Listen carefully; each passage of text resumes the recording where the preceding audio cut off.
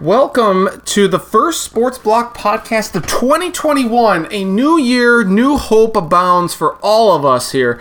May 2021 be better than what we suffered through last year. Nathan Stacken alongside you, along with my good friend and co-host Travis Crims. Travis, let me be among the last to wish you a happy new year.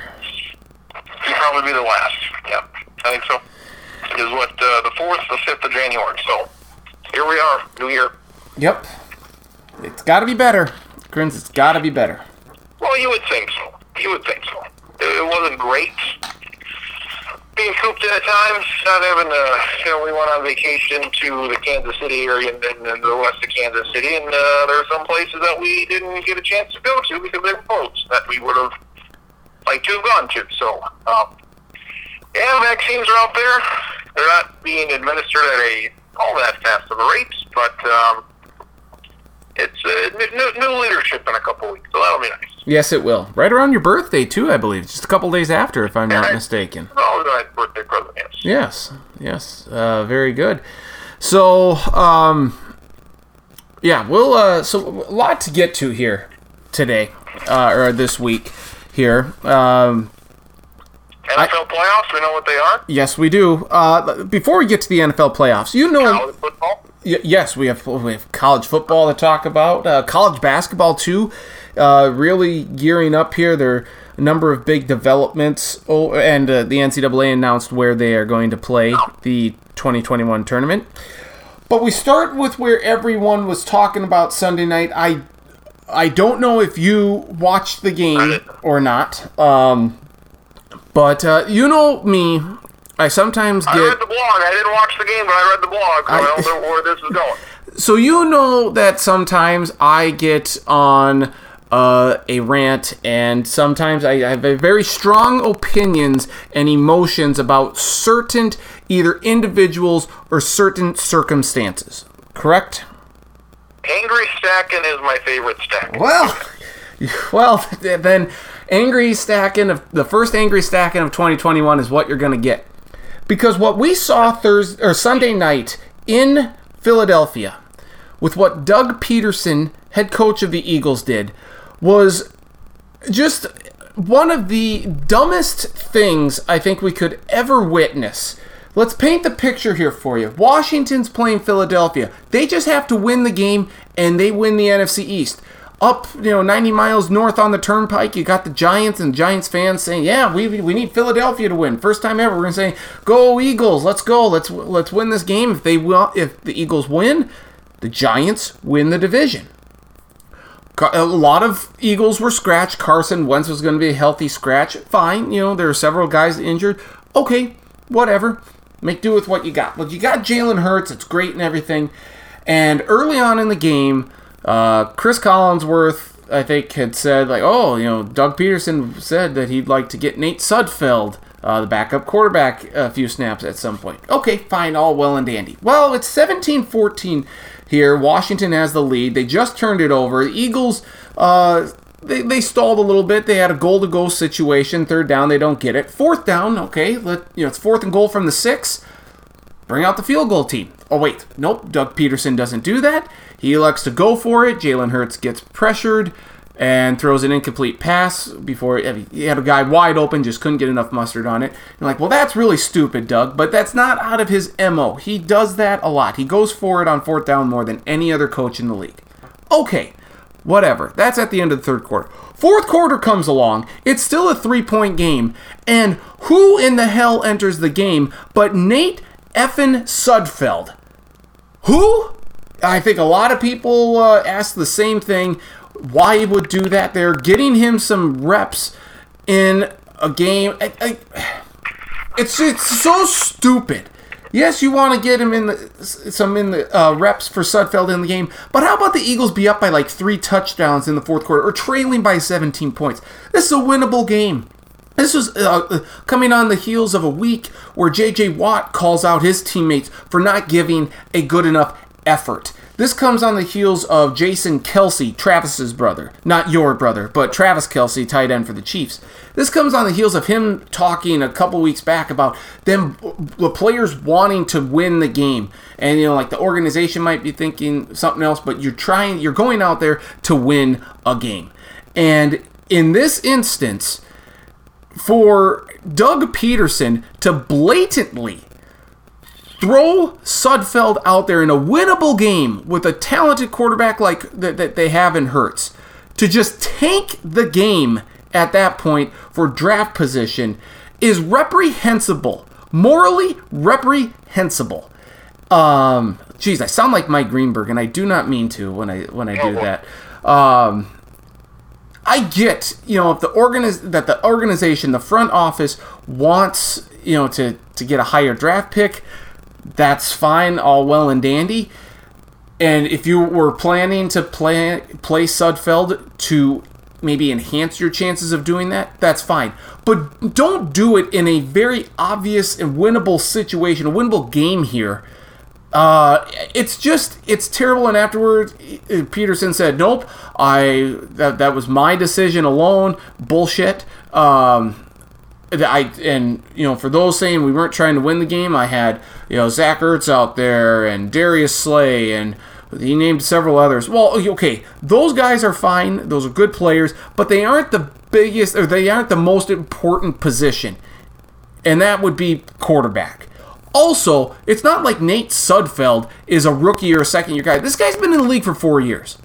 And for Pederson to treat game 256 like it's a preseason game is disgusting. He should be fired. Maybe he's trying to get fired because he doesn't want to deal with the crap from Carson Wentz and Jalen Hurts and the owner and stuff. Maybe he was trying to do that. If he got stuff from the owner's direction from them, you know what, that's fine. We've seen instances of tanking. I know Mike Florio, Pro Football Talk, had mentioned the Buccaneers doing this the year they got the number 1 overall pick and took Jameis Winston. They up 20-7 against the Saints, took their starters out at the end of the first half, beginning of the second half. They wound up losing the game and secured the number 1 overall pick. That was a noon game, so it didn't get nearly as much talk as this instance does in prime time. So this happens. This isn't the first time, but this was so blatantly obvious what the Eagles were doing that Pederson should be ashamed. And if I were the NFL, I would strip the Eagles of a first-round draft pick like they did with the Saints, like they did with the Patriots, with all the bounty gates and spy gates and whatnot, or a high second-round pick. Strip them because this is obvious tanking, and it damages the credibility of the league, and it damages Pederson's, I would say, I lost my train of thought here. It damages Pederson's relationship and his credibility in the locker room with those players. It's gone. It just flat out gone. Terrible. Terrible, terrible, terrible. Well, yeah, when did they do this here? This was still in the third quarter. They're still down 17-14. They put him in, and what was it? His second pass is intercepted, so they put him in, 17-14. Yep. Jalen Hurts wasn't lighting up much before then. They had 3 punts in a row. They went for it on 4th down, and they took him out. So he plays the last 4 series of the game. Yep. And it's a field goal game, so he's got 4 opportunities to where a touchdown would have won this game, a field goal would have tied the game in those first couple of drives. Those first couple of drives ended in interception and fumble, by the way. Yeah, fumble. He did not play well. So I don't have a problem with him doing this. I would have a problem with him saying we were trying to win, because you put in Jalen Hurts if you try to win. That's why they put in Jalen Hurts, because Carson Wentz is bad, and their third stringer also, unsurprisingly, not very good. I wish more teams would put in backups in Week 17. I wish the Vikings would have played whatever quarterback. Well, I mean, is Jake Browning still on the practice squad? Take a guy. Put Sean Mannion in. This is what I would. Or whoever, Sean Mannion, I don't want him starting, whoever the backup is. some guy, Ricky Stanley, whoever your guys are, Yep. Start those guys in Week 17 for the Vikings in a meaningless game. But with this here with Philadelphia, like Jalen Hurts, though, is your guy. Jalen Hurts is the guy that you should play in this situation. If Carson Wentz was still out there, I would say give Jalen Hurts a start. Jalen Hurts has started here for the last month, and he's done. He's had some good games, had some bad games, but there's really no reason to pull him here in the third quarter. No, he should have played the rest of the game. So yeah, it was a bad move, and then Washington still almost lost this game. Yep. So I'm okay that they did it, but I'm not okay with him saying we were trying to win, because you obviously don't put in not your backup, but your third string quarterback. You do not put him in if you were trying to win the ball game. When you have a young quarterback who, by all means, should have ended this game. And it's a huge middle finger to the Giants. Like, we despise you so much that we're going to put in our third string quarterback here to play out a game, a very important game for Washington and the Giants' sake, and also, it's a close game. If this were Carson Wentz, if he were playing and Jalen Hurts hadn't played at all this season, I would say, okay, you know what? You're putting in Jalen Hurts, you're putting in the second rounder because you want to see what he can do. Okay, I am far more accepting of that because you want to see what the rookie can do, what you have here going forward in a downward dismal year. We know what you got in Nate Sudfeld. He isn't that good. And if he were good, he would have been active for all but the first game of the season. If he were that good, he would be the second string quarterback behind Carson Wentz, not Jalen Hurts. So this is so blatant, and Doug Pederson thinks he's the know-it-all guy. Oh, like, look at my analytics, I can just go for it on fourth down. You know what, Doug? You suck. Howie Roseman, you haven't put together a very good team. Outside of the Super Bowl year, you can't draft a wide receiver. Your offensive line is old, so there are issues abounding in Philadelphia. It's the lens. It's the view of this is so terrible for the league. Again, it's one thing if you're going to do this maybe in a regional game where not everyone's seen it, but to do it in prime time where everyone's seen it, you have some team's season on the line. And to do it because you want to see, you know what you got in Sudfeld. He isn't that good. It's so terrible. It's so terrible. And I hope the league does something, though, as in most instances, they're just going to turn the other way. Yeah, they're not going to do anything. And like the Giants have no room to complain here because none of these teams in this division have any room to say, oh, you should have done it. No. This was the worst division in the history of the modern NFL. This was the worst, the dirt worst. And then watching the end of that Giants-Cowboys game, that the officiating in the Vikings game was horrendous. This fumble at the end of this Giants game, it's inexplainable. The Giants fumble. I mean, the Giants have the game won. They need a first down to win it. They get the first down. The game is done. And this running back fumbles the ball out of nowhere. There's no one around him. And the Cowboys come up with it. Cowboys are down by 4, a couple timeouts, about 50 seconds to go. They got a chance.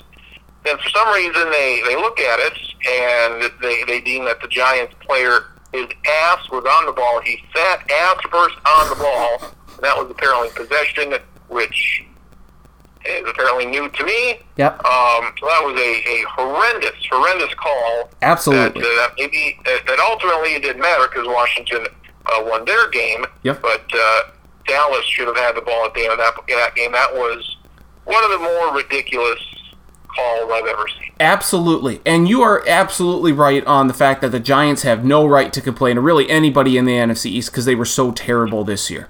It's just, again, the optics of it, where players want to win. They want to be put in the best position to win a game.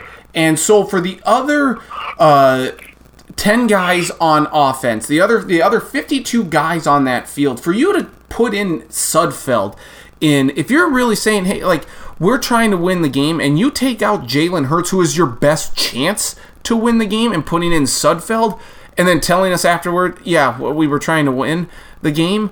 Shut up. It's just so...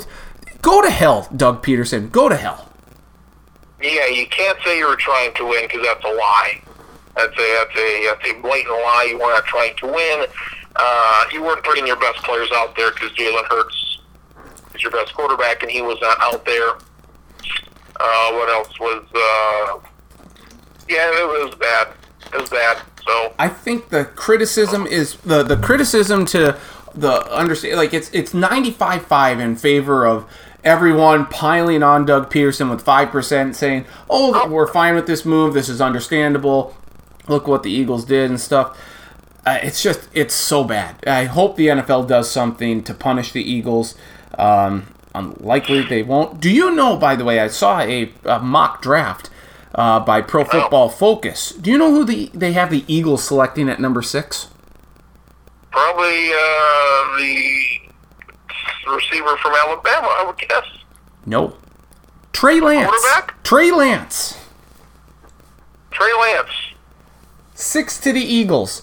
Can you imagine them just bouncing one Bison quarterback for another? Pro Football Focus, I believe. I think it was there. Yeah, I'm positive. Eagles need a quarterback? Well, I don't know. I feel like they just picked one last draft, and he's been good enough to where, like, all right, let's give Jalen Hurts the reins. And I guess, I don't know, maybe it's not the worst idea, because if he's no good, and Trey Lance, whoever picks him, by no means he should not play for at least a year or two. And maybe if you're Philadelphia, like, all right, we'll see what we got in Jalen Hurts for the next couple of years, and if he's not good enough, we got another guy waiting. So it's a strange pick, but, So interesting pick. We'll see if that actually happens, but that is what they had in a mock draft that I saw. Just of the first 18. I still don't know why the Jacksonville Jaguars played Mike Glennon so much over Gardner Minshew at the end of the season when he was healthy again.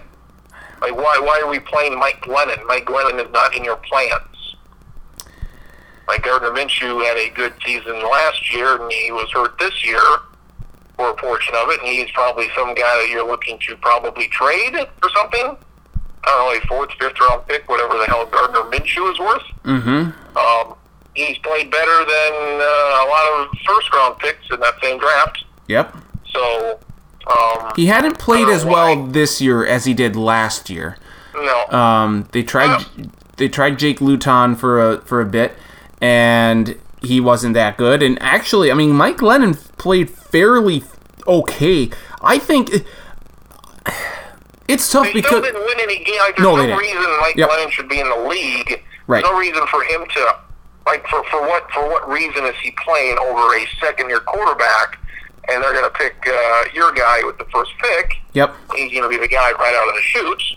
So is Gardner Minshew now a backup? And at the very least, he could have went out there and played, and if he plays fine, and maybe teams are like, oh, I like what I see from him. I would like him to be a backup, or I need a starter this year. I would want this guy as my starter. I don't know.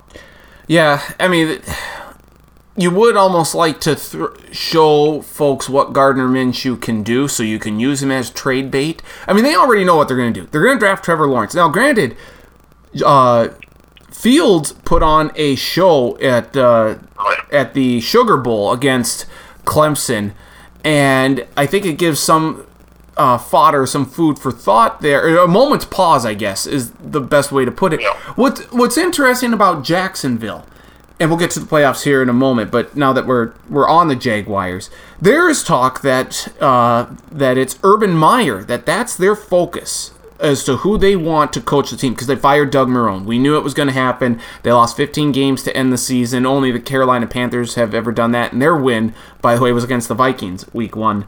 What was that? Back in the Chris Winkie era. Was that 2001, 2002, something like that? Anyhow. I remember that one. That was bad. It was. It was very bad. So the Jaguars are reportedly infatuated with Urban Meyer. And Urban Meyer might be demanding $12 million or north of that a year. Shad Khan will do that. He will pony up the money for it. But my one the one thing I'm thinking of is if Urban Meyer's the guy, and he was at Ohio State, wouldn't he maybe want to try for Fields over Lawrence? Just because of that connection. I think he does know Fields from the little bit of time he was there prior to him leaving and Ryan Day taking over as head coach.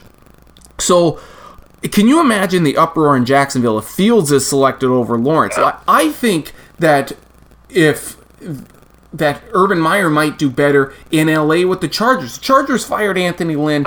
It's a move that I understand, though I think the way the Chargers responded after that 45-0 drumming against the Patriots back in Week 13 and winning their last 4 games, I think that Lynn probably deserved another year, especially given the circumstances of having to thrust Justin Herbert into the starting lineup after the Tyrod Taylor medical incident. This was not supposed to be how it was going to go for the Chargers, but bad clock management, poor play calling and stuff, it just led to Lynn's demise. So I think Urban Meyer would do better with a Justin Herbert in L.A. than he would drafting Trevor Lawrence in Jacksonville. Am I crazy to think that? No, because Justin Herbert, he had one of the great rookie years ever. And I didn't think he'd be any good, and he was excellent, and he'll probably win Rookie of the Year next to Justin Jefferson. And you got the Chargers with the quarterback, you got the Jaguars with the quarterback, and you have the Jets, probably with Fields as a quarterback, all 3 open spots with attractive quarterbacks. So I don't know if folks want to go there, probably don't want to go to the Jets, but see what Jacksonville and the Chargers have to offer. Jacksonville does have over $100 million in cap space. So they can rearrange their team. In the NFL, you don't have to rebuild. Teams go from very bad to very good very quickly over the course of a year. So rebuilding is not a thing in the NFL. You can quickly go from a 4-12 team to a 12-4 team just like that. That does not take. That's not surprising when that happens. So the Chargers. That division's a little tough at the top, but other than that, looks like you've got a stud quarterback, and Jacksonville just changed that entire team. Yep, but they have young pieces in place. I mean, you have the James Robinson, you have Laviska Shenault, decent wide receiving core. There are pieces in place there at Jacksonville, and you can bring in those free agents, and you pair them up with Trevor Lawrence. I think that's the way you got to go. But I'm just wondering if Urban Meyer is going to be set on drafting Lawrence, or if he would be infatuated with Fields just because of the relationship. That would be my question. I think they would take Trevor Lawrence number 1, and I really hope Urban Meyer's health issues are well. I really do. And when I say I really do, I mean I really don't. I know you don't. And that I can't believe you would be willing to toss $12 million at a guy who has left the last 2 places he's been, Florida and Ohio State, for health reasons. I would be very nervous if I were an NFL team throwing that kind of money around at Urban Meyer. I wouldn't do it. I just wouldn't do it. Despite the temptation, I would refrain. People like Eric Bieniemy thought he should have got a job last year, so we'll see if any of these Chargers or Jaguars pick him. So there are 6 openings right now. The Atlanta Falcons, Detroit Lions, Jacksonville Jaguars, New York Jets, Houston Texans, and the LA Chargers. So we'll see where that goes. The Texans don't have a first or second round pick this next year, so that sucks. The Lions are the Lions. The Jets are the Jets. I think the Jaguars, Chargers... the Chargers is the most attractive.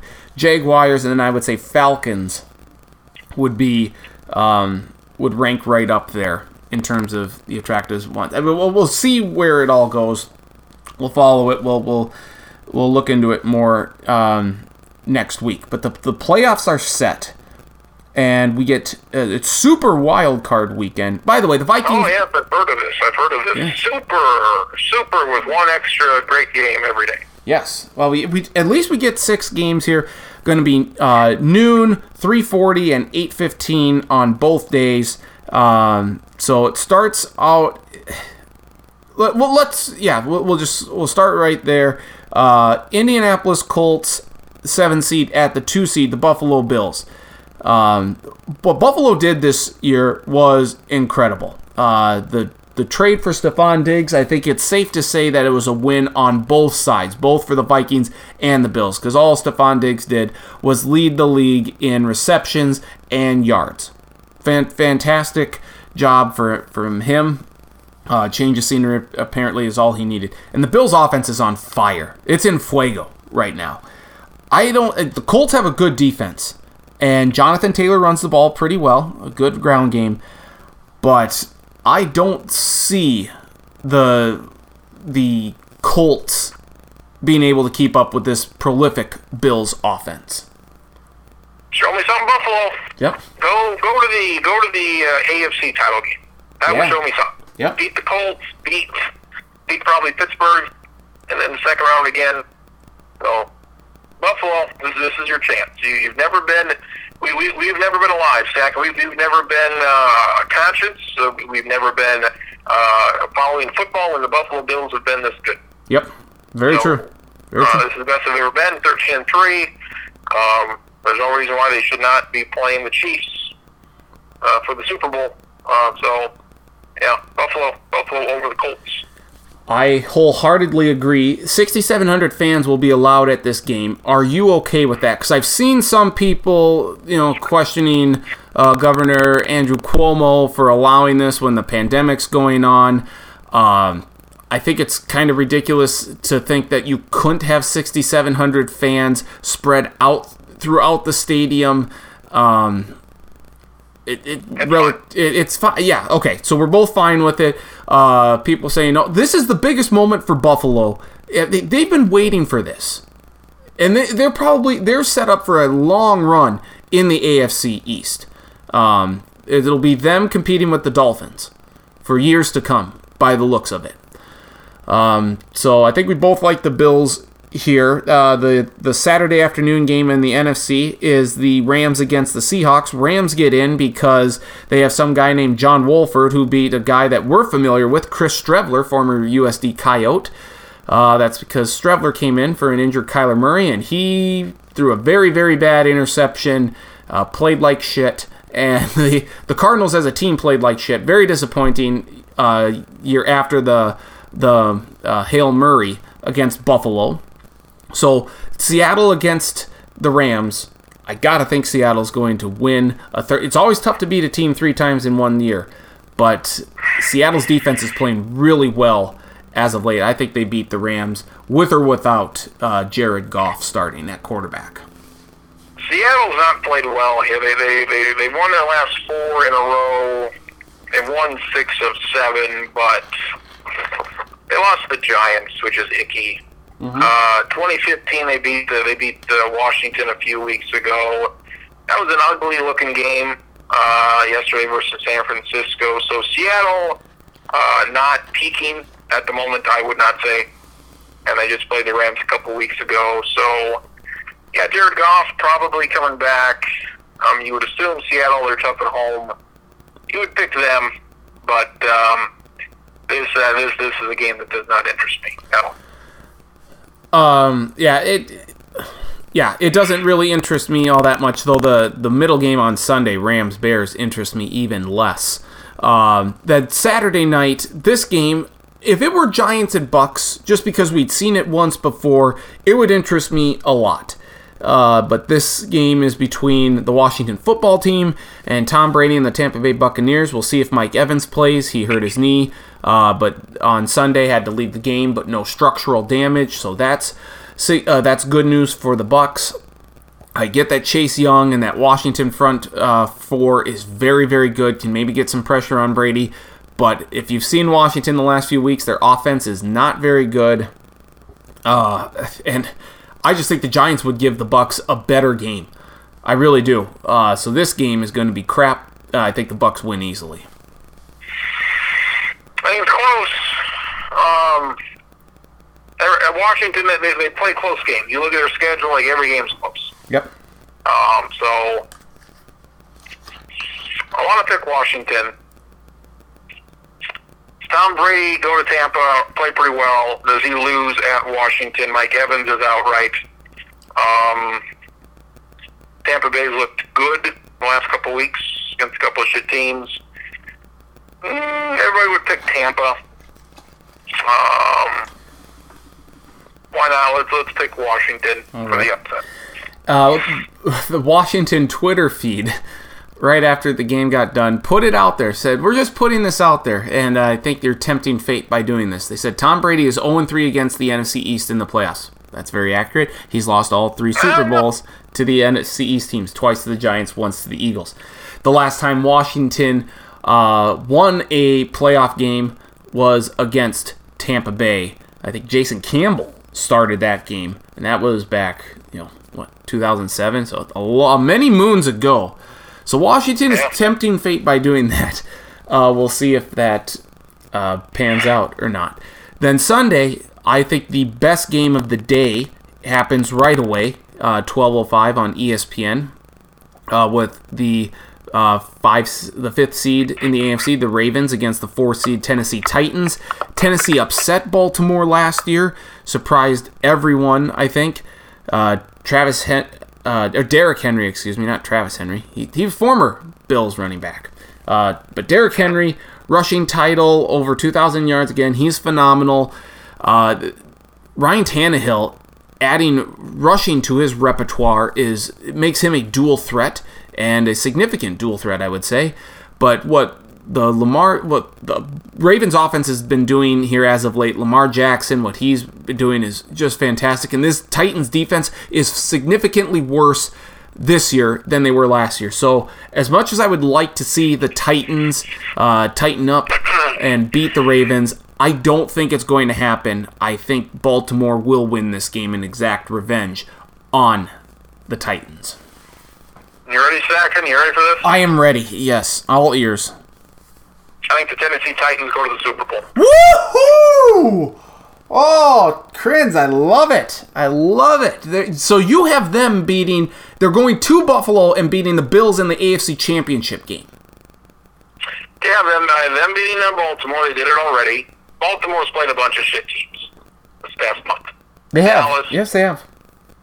That Cleveland game was probably the game of the year, very entertaining. They played Jacksonville. They played the Giants. They played the Bengals. These teams all suck.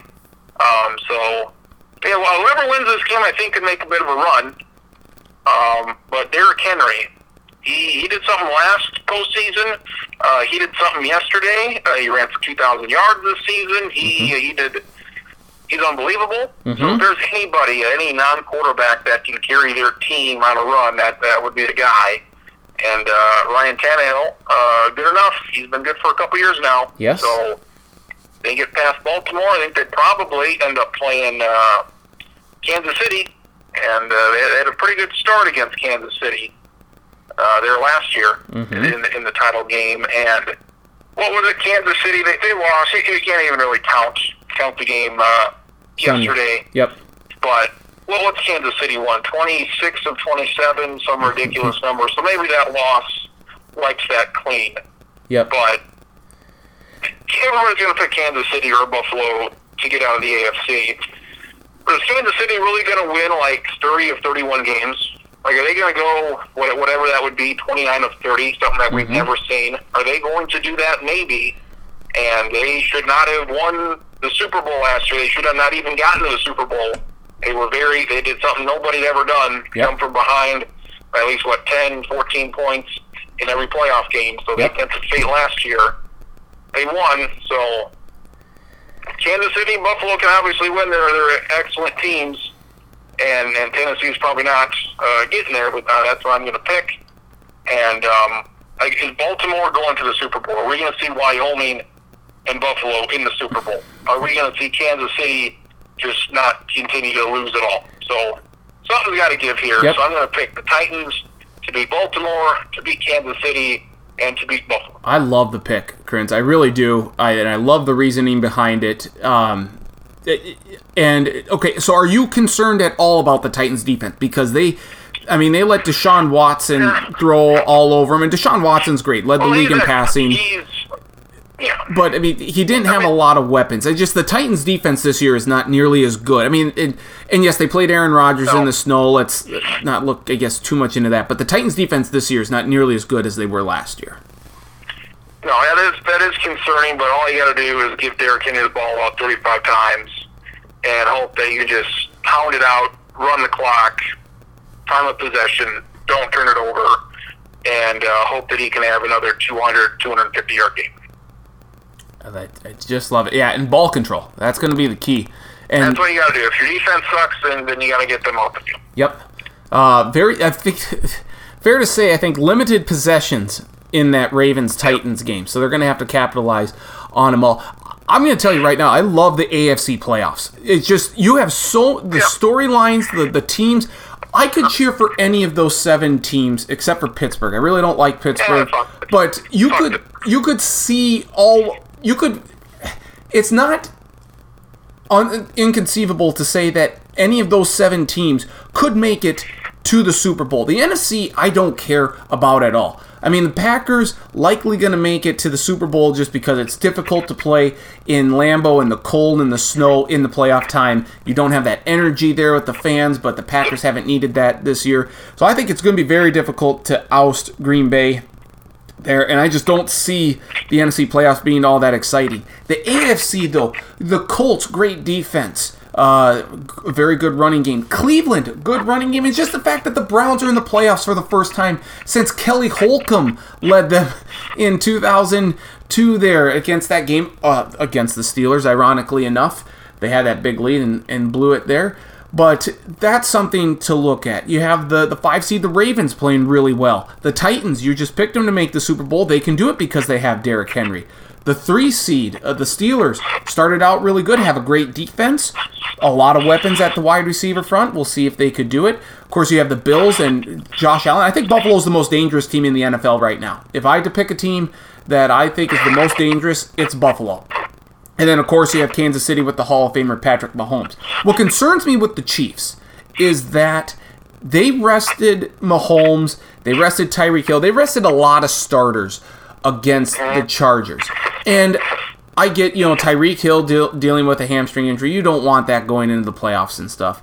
And you don't want to get your $500 million quarterback injured. But there is something to be said about getting in the game reps. And NFL Network posted something, or had a story about rest versus rust. And they showed 4 guys, Lamar Jackson, Ben Roethlisberger, Drew Brees, and Aaron Rodgers. All guys who were, I believe, the 1 seed. And the teams rested the starters week 17. And 3 of the 4 lost in the divisional round of the playoffs. The only guy who didn't was Drew Brees, and that happened a few years ago when they played the Eagles and barely beat them 20-14. So it's not like Brees was outstanding in that game. So I think there is something to be said about playing well, or just playing and not being off for a couple of weeks. And the Chiefs didn't even play that well against the Falcons in week 16. So I am concerned about the Chiefs making it. I think that's why a team like Buffalo, like Tennessee, like Baltimore, I think can do a lot of damage. Maybe that's one of the reasons why I don't think Pittsburgh's going to do all that much, because you rest Big Ben and several other starters.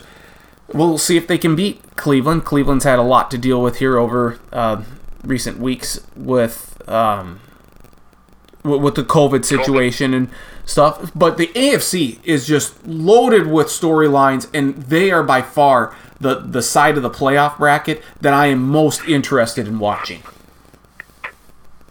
They didn't need a 7th playoff team in the NFC. The Cardinals, the Bears, they're not playoff teams. Mm-hmm. Like Miami, it sucks that Miami didn't get in, because they had their best season in a while. So unfortunate they didn't get in, and the Raiders were okay. So. Yep. The late afternoon game Sunday, Bears against the Saints.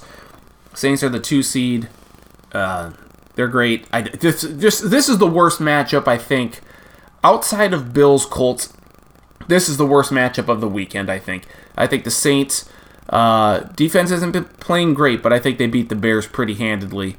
Are you in agreement there? We're not going with Trubisky to win. We're not going with Mitch, are we? Oh, absolutely not. I mean, this is ridiculous that they're in the playoffs. Yep. Like the Vikings, all they had to do was beat the Bears. Yes, they did. Justin Jefferson, Beat so Seattle. close. Beat Tennessee. Mm-hmm. Beat any of these games that you lost. So Yep. that's fun. A lot of fun. And then a rematch of Week 17, Cleveland at Pittsburgh. It's the Sunday Night Football game on NBC, 7:15. Do we see any chance? I think the Browns have a good chance to beat Pittsburgh. I just don't think it's going to happen. I would hope it does, but I'm not holding my breath. Well, they barely won yesterday, so you would have hoped that they would have played a little bit better. Yep. But the way Pittsburgh has played the last month, Pittsburgh probably wins, but Cleveland's right there. I mean, this Pittsburgh is probably the worst team in the playoffs right now, outside of maybe Washington. Is there any team worse than Pittsburgh right now? Their offense is terrible. I'm going to pick Cleveland to win this game. Roethlisberger is not good. I don't know if he's hurt or what. Yep. He's old. He's old. He's old, and he wants to come in. I remember a couple years ago when he's like, "Oh, I want to retire," and then that was 3 years ago, and now he wants to play, and he's been beat up, and he's not been good. No, he hasn't. For a while. They were 11-0, and there's like no buzz around it. Usually, if you're 11-0, there's some sort of this team's really good. There was like none of that. Yeah. There's like, they're 11-0. Oh, that's fine. How in the hell are they 11-0? Green Bay and the Saints. Nobody gave a shit about Pittsburgh, so I'll pick Cleveland. Give me the Browns to win a playoff game for the first time in what, 26, 27 years. Yep, 1994, I believe. Give me the Browns. Love it. I love it. So, Super Bowl matchup. You have Tennessee coming out of the AFC. You know what? I want Kansas City, but I'm picking Buffalo to make it out of the AFC. I just think there's Buffalo. I've been flip-flopping back and forth between Kansas City and Buffalo, and I love Patrick Mahomes, and my father-in-law, of course, a huge Chiefs fan, so I want the Chiefs to win for him again, and just because I really love Patrick Mahomes. But I said it like a week ago. Buffalo is the most dangerous team in the league, and I don't see Josh Allen slipping up at all. So I'm taking Buffalo out of the AFC, and reluctantly I have to pick Green Bay because I just don't know who's going to go into Green Bay and beat them. I thought it would be Seattle. I think Seattle can do it. I would love to see Seattle against Buffalo. Again, we saw it once in Buffalo. It didn't work out very well, but I think the Seahawks defense is better. They seem to turn a corner after that game. They couldn't have gotten any worse. So I think Seattle-Buffalo would be a great Super Bowl, but I'm going to reluctantly say Green Bay-Buffalo. Yeah, Green Bay, Tennessee. What would be the best Super Bowl matchup? It's Green Bay, Kansas City, is it not? Yes.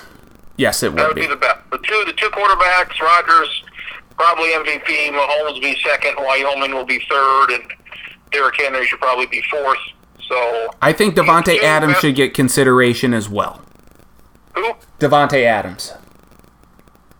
Oh, yeah. And he missed a game and a half. It would have been nice to see what he could have done with another game. Another couple touchdowns. So, Green Bay, New Orleans, I don't really see anybody besides those two. And then, like you said, on the AFC, I don't think anybody, I wouldn't be surprised if either Baltimore or Tennessee makes a run like that. So, New England's gone. That's nice. Nobody is shedding any tears that New England is not in these playoffs for the first time in a long time. So that's exciting. And the AFC had a boatload of really good teams, some solid teams that didn't even get in the playoffs. I mean, think about if the Colts wouldn't have made it. Colts are a pretty good team, and they would not have made it last year. Right. Based on that. So, AFC should be good. Buffalo, they're an exciting team, so it's always good to get a new team in there. What would be the worst Super Bowl matchup? It would have to be Chicago and do you think that could legitimately happen? Like, I don't see Chicago running Okay, going to Green Bay next week and beating the Pack. I mean, yeah. Okay, so what would be the worst realistic Super Bowl matchup? Oh, the dogs are barking. You in the dog pound? You in Cleveland? No, we got the neighbor's dogs here. Oh. We're in the dog park. Neighbor's dogs are nuts. Probably Tennessee would be among them. Tennessee, that's not real sexy. Tennessee and Seattle, maybe. Okay. Yeah, that's... Yeah, I'm trying to think. If Tom Brady, if Tampa makes it, Tom Brady, Tennessee would make it, and if they were somehow to win, then obviously he should retire and be done. Yep. I think he'll probably be back next year. And that may be the best storyline. Who? That may be the best storyline, just Tom Brady and the Bucs, Tom trying to win one Super Bowl, not with New England. Tampa Bay could be playing in their home stadium for the Super Bowl. That's one of the larger storylines headed into this postseason. Like Tampa, Tennessee would be interesting because Tennessee beat them last year. Mm-hmm. And Kansas City, Tampa would be interesting because of Mahomes and New England. So, yep. I don't see Tampa doing much. I'd be surprised if it was anybody other than the Saints and the Packers. Yeah. I do have... my preseason prediction was Saints against Chiefs, so that is still a very viable matchup. And I just gave it to you. I don't have either of those teams in the Super Bowl matchup. But right now, I think it's Packers, and I'm going to say the Bills make it. I had Seattle, Pittsburgh, and they had good years, but that's not among the favorites. But you still have a chance, too. I mean, isn't that remarkable that both of our matchups could still potentially happen? Yeah. Like San Francisco, the usual losers of the Super Bowl don't even make it the next year sort of deal. Their reason, though, was more because they were just decimated by injuries. Yeah, and even if they weren't, it was like, they probably would have made it over the Bears, but still. They probably weren't doing much. No. So, interesting to note there, so that's that. We do just need to mention the Vikings beat the Lions. They finished the season 7-9. They picked 14th in the draft. They wouldn't have picked. I think the highest they would have finished would have been 11 if they had lost. So it's a drop of 3 spots, really outside the top 10. Doesn't matter. Justin Jefferson, 9 receptions, 133 yards, gets a 1,400 yards, sets a rookie record for most receiving yards by a rookie in the Super Bowl era. So Vikings have a solid one. Kirk Cousins played well, albeit against a terrible Detroit team. I have high expectations for this Vikings team here going forward. They need to get a new kicker. They need to do some things in the secondary. They need Michael Pierce back. I think they need to bring back Everson Griffin. They need to probably draft a defensive end or offensive line right away with the top pick. But shore up the offensive line a little bit on the left side. The right side's fine. Ezra Cleveland, Brian O'Neill. You got Garrett Bradbury. That's fine. The left side, let Reef go. Re-sign Wilson. I'd be okay if they let Harris go. He wasn't good this year. But Vikings have some stuff, and I hope Justin Jefferson wins Rookie of the Year. I'm pretty sure it'll go to Herbert because Herbert set records as well. Either way, Justin is winning Offensive Rookie of the Year. Yes, that would be accurate. Justin would be ended up winning it, yes. So, they were bad at the beginning, good in the middle. They gave everybody hope, like usual, and then they just shit the bed again at the end. I mean, you beat the Bears, you're in the playoffs against the Saints. Yep. And you competed against the Saints a little bit there a week ago. So, and you beat them last year. So, yeah, defense was very bad. Seemed like when Eric Kendricks seemed like when he got hurt, that was it. Yeah. That was it. For whatever reason, that was it. Well, he's the quarterback of the defense. He's the heart and soul in that defense. Harry the Hitman is very good, but it's Kendricks. Kendricks is the straw that stirs that drink. Yeah, he was excellent. So again, they got to get all these guys back. Yep. All the guys, Daniel Hunter, Anthony Barr. Yep. All the guys. If they're back, then Watch out. I like their chances, especially with the seventh playoff team out there. Yep. Then yeah, I mean, as bad as they were, and they were in the mix this season, as long as they were, that's pretty amazing. So, no, Dalvin Cook's great. Jefferson and Thielen are great. Yep. Kirk Cousins pretty good. I think. I just say some of these calls on them. I mean, the Detroit got blown something fierce in this game. Yep. With the roughing the passer penalty.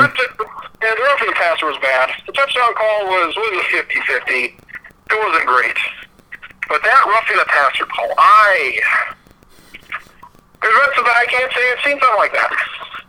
Because, like, what was he supposed to do? This is what was he, a cornerback looked like a defensive back, and it was a penalty for tackling. Like, he didn't. Well, it was bad, and that may have cost him the game. That was as bad of a call as you'll ever see. Yes. Right there. Absolutely and was. I don't know what they were looking at. It was bad, and something like that, it just makes it a joke. It just makes it, like, when something like that happens, I stop caring about the outcome of the game. I'm like, well, this is obviously stupid. Yep. Probably like how you feel with the Eagles. Yeah. I feel like that with this. Like, well, like what the hell do I care now whether the Lions win or the Vikings win? It's just total bullshit the way that ended. Yep. So, Absolutely agree. And then with the kicker, I mean, I don't know why they kept him. Probably got a bad back, or that's what they said during the game, I believe. You got to get a new kicker. I mean, that's unacceptable. Like that one kick, Jesus Christ, that was 30 yards left. Mm-hmm. Like my mom, we were watching the game, and my mom's like, "Where'd the ball go?" All right, let's because usually, when you're kicking a field goal, you're looking at a certain area. It's going to be between the yellows usually. And this one was so fucking far left at the beginning. She said, "Where to go?" I'm like, well, it went that way, 30 yards left. So that was bad. And that was a lot of. Usually Viking games are pretty boring. But they put up the points, or at least they get down early and they come back. At least this was a back and forth, a lot of points. It's not the usual get behind early, come back late, and end up losing like they did against the Bears and the Titans and whoever else. So, it was. I'll remember the season, I guess. If nothing else for Justin Jefferson. I mean, he is the bona fide star. Yeah, I mean, I'm probably wrong right now in Wyoming, and you get, certain guys right or wrong, but, like, this was the guy. It's like, this is the guy we want. We want a receiver, and we want Justin Jefferson. Mm-hmm. We don't want any of the Alabama guys. We don't want any of these other guys. This is the guy we want. Mm-hmm. And 4 guys were taken in front of him. They're like, well, it's going to be close, and I have no idea what Philadelphia was doing, and we got the guy we wanted, and he appears to be the best guy. Yeah, absolutely. And I just go back, Daniel Carlson set Raiders like scoring record or something this year with all the field goals. I mean, he only missed 2 field goals this year. And you just think back to 2 years ago when he got canned after week 2? Yeah, week 2 against Green Bay after he missed those 3 or 4 field goals. And Zimmer had the short hook, and I get it from Zimmer's perspective after the whole Blair Walsh issue and incident there, losing that game against Seattle in the wild card game. But that looks like a poor decision right now. They have to get this kicker position solidified and get someone in there who can do the job on a consistent basis. I don't know who that would be, but that looks like a very bad decision right now by Zimmer, letting Carlson go. I would like to ask him why he cut Carlson but not Dan Bailey. It's a fair point. Of all the situations, kind of looking at, I guess you would kind of say, maybe you give the rookie a chance. Yep. It was literally his second game, and you spent a draft pick on him, and he has been fine since. I probably would have cut him anyway. Mm-hmm. But of both situations, what they signed Bailey to an extension, but as we know, those don't mean a hill of beans. So, and he probably didn't toss it the Tampa Bay game, but you would have a chance at the end if he makes those kicks at any second. If you win that game, guess what? You're playing again next week in the playoffs. So you are, and you're playing against the Saints team, which I think is beatable. Very beatable, yeah. So disappointing season overall. 7-9, maybe probably a game better than I probably thought earlier in the season when they're 1-5. Mm-hmm. So, but they shouldn't have beat Carolina. And they also, but they probably should have beaten Seattle. Yep. So they kind of evens out. I have no idea how they beat Green Bay and the Bears. They can't solve the Bears. Ever. So, right. The one year when they actually beat the Bears in Chicago, they can't beat them at home. So, yeah, well, with the 7th playoff spot and how awful they were this year, this should be a playoff team next year, but maybe you need to win 10 games next year to get in the playoffs. Who knows? And if you look at Zimmer's tenure here, he makes the playoffs in the odd years and misses them in the even years. So this is if history is any indication, means that the Vikings should make the playoffs, but a lot certainly can happen here. With regards to the Vikings record, new offensive coordinator, probably. What, is Kubiak retiring? I believe so. What? I think so. That would be terrible. So his kid might take over.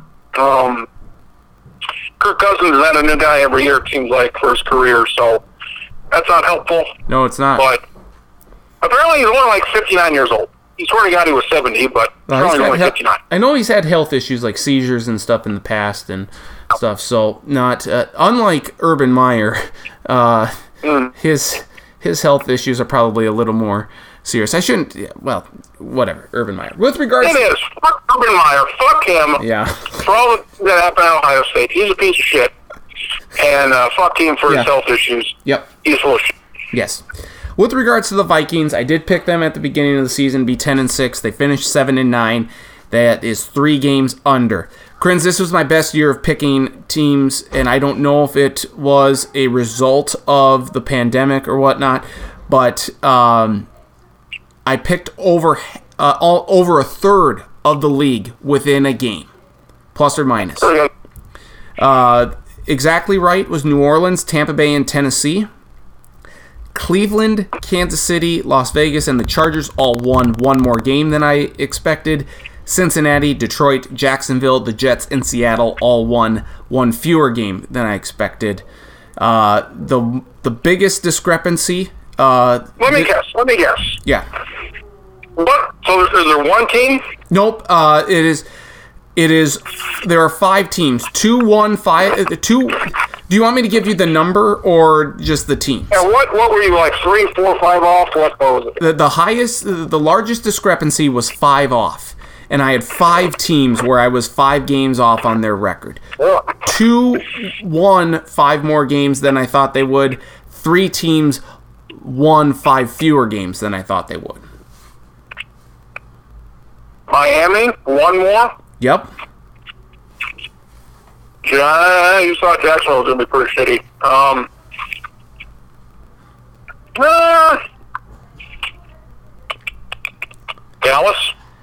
Dallas, 5 fewer games. Yep.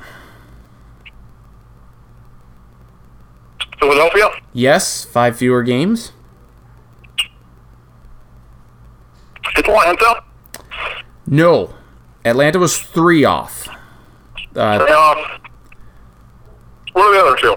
San Francisco won 5 fewer games, and Buffalo won 5 more games than I thought. And if I don't know if you recall back at the beginning of this when we were talking about this, I said if there's 2 teams that I don't know how to peg this year that I think are going to win more games than what I'm projecting, it was Indianapolis and Buffalo, because I had them both at 8-8, and I didn't like it. It was just how it kind of all fell into place. Indy won 3 more games than I thought, and Buffalo won 5 more. But normally there's like a 6 or a 7 loss in there. That didn't happen this year. 12 teams within 1 game, and in fact, headed into Sunday, into Week 17, Cincinnati, Cleveland, Detroit, Jacksonville, Las Vegas, the Chargers, the Saints, the Jets, Tampa Bay, and Tennessee. I could have had the right record for all of those teams. So that is 10 teams that if their results would have changed. Now, Tampa Bay, New Orleans, and Tennessee did. So there are 7 other teams who, with their results, if it had been different, I would have gotten 10 teams exactly right. So that's pretty good. Yeah. I mean, the bad teams were bad, the good teams were good. There weren't a whole lot of surprises. Nope. The Jets were expected to be awful. Jacksonville was expected to be bad. Chiefs were good. Miami, I think, is the biggest surprise. Miami, yeah. Oh, I mean, Tua, they won games finally. Tua wasn't great. He struggled at times. Mm-hmm. So hopefully they can figure that out. But I wish Miami, I hope they're good. I hope they're good for a while. Yeah. Well, if nothing else, then for Charlie's sake. Yes, for Mr. Hildebrandt's sake. I know that we have to talk college football here. Do you want me to table the quarterback needy teams? Because I think there's a lot of them. We'll table that to next week. I've got one for you. Okay. Would you trade Kirk Cousins for Matt Stafford? No. You would rather have Kirk Cousins? I say that because Stafford gets injured. Yeah, that's probably a good reason. Yeah. I made a bold prediction earlier, and it ruffled a few Colts fans' feathers wrong. But it looks like it's going to be. Makes sense now. It looks like it's going to be accurate here. I'm thinking. I would say right now I would give it 65% odds that it will happen. That Carson Wentz will end up in Indianapolis. You want to know another bold prediction here, Crins? This is even bolder. This is bolder than bold. This is bolder. Matt Stafford, he can opt out? Is that what the deal is? I'm not sure. I think he can opt out. Yeah. Maybe after next year. I don't know. But I hope he goes somewhere. So maybe next year. My bold prediction. So we'll get to all the quarterback. We'll get to the quarterback talk and like the needy teams next week. Give me a hint. What would this? I'll give you the bold prediction right now. I was saying we'll talk about the teams that I think have a lot of quarterback questions. We'll table that to next week because it is the highest number of teams that I can remember in a long time. So we'll get to that. We'll do that next week. I know we teased it for this week from last week. We're teasing it again next week. I promise next week we will do it. Here's the bold prediction. Garoppolo gets traded from San Francisco to New England, and Kirk Cousins gets traded from Minnesota to San Francisco. Who do we end up with? I don't know yet. I haven't worked that part out yet, but that is my prediction. That is my bold prediction that Garoppolo ends up back in New England, and Kirk Cousins makes his way to the Bay. All right. Yeah, that could. That's possible. Well, that's logical. New England needs a quarterback. Garoppolo. Obviously, they like him, and obviously Shanahan likes Kirk Cousins. Yeah. I don't think it's going to happen. I think Kirk is here for the long haul. I agree. I'm interested to see. Right, who is the next guy, and how was he? Is Kirk Cousins still here in 4 or 5 years, or we moved on since then? If the Vikings were to trade Kirk Cousins, obviously you would look into the draft, but a quarterback that I would trade for, Matt Ryan. Yeah, you do like Matt Ryan. I think his skills are deteriorating perhaps a little faster than Matthew Stafford's. I think he's probably a year or two older than Stafford. I think if I'm remembering this correctly, but I'm looking at the durability, and I don't know. Now I'm thinking about this again. Boy, I don't know. That's a tough one. It's like he's feared to be on the downside. You don't want Phillip Rivers, Matt Ryan. They're bad, so that's not good. I haven't watched them enough to know I mean, and they always blow a lead, so they're probably what they win 4 games. They're probably an 8-8 team rather than a 4-12 team. Yeah, but they're still not any good. So, I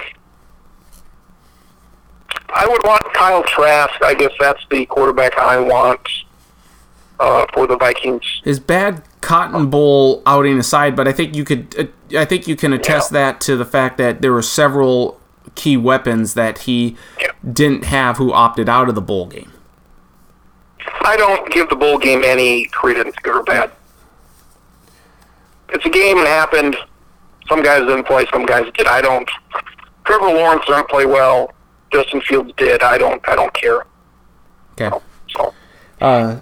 Speaking of that, it was a pretty amazing performance in New Orleans. Was that Friday night? Was that New Year's Day? Yeah, Friday night. Just what Justin Fields did in Ohio State is remarkable. Now, I didn't want Ohio State in just because of the whole credibility with the Big Ten thing and just allowing them in because they didn't have 6 games in. They didn't look great in the Big Ten game. I would have liked to see a team like Cincinnati or Texas A&M in there instead. But there's no doubt that Ohio State is one of the 4 best teams in the land, and they showed that Friday night, absolutely destroying a Clemson defense. And I will say this: I think that the hit on Fields by Skalski, the linebacker, that they called a targeting penalty on, even though he hit him right in the back. I get that he lowered his helmet and stuff, but it's not towards the head. It's a low hit. I found that ejection to be incredibly ridiculous. What were your thoughts on that hit? Second year it's happened for him, I guess. Yeah, like, it is correct, but, like, even if that's correct, you have to call a lot of other calls that they don't call it. If it's not to the head, they usually don't call it. So was it because his back was exposed? I mean, too bad then. I don't understand these. Don't dip your head. Don't hit with your helmet. Have your head look at what the fuck you were tackling. Mm-hmm. Don't look at what the fuck you're tackling and use your arms. Don't hit a guy like Sendejo. Don't just fucking go ram into a son of a bitch because you want to. Literally, take your hands, grab a jersey, take your arms, wrap them up. Yep. It's very frustrating. Very frustrating. So, this is what these idiots do, and he was hurting. I don't know if he should have played, and he played great in the second half, too. Yep. Like, all right, well, we got a ball game now. Well, it turns out we did not have a ball game now. Yep. So, that was a thorough ass whipping of our Clemson Tigers. Yes, it was, and it ends Trevor Lawrence's tenure. He's going to declare, and I think he'll be the number 1 overall pick for the Jaguars. Do you think? And by the way, he is 0-2 in the state of Louisiana.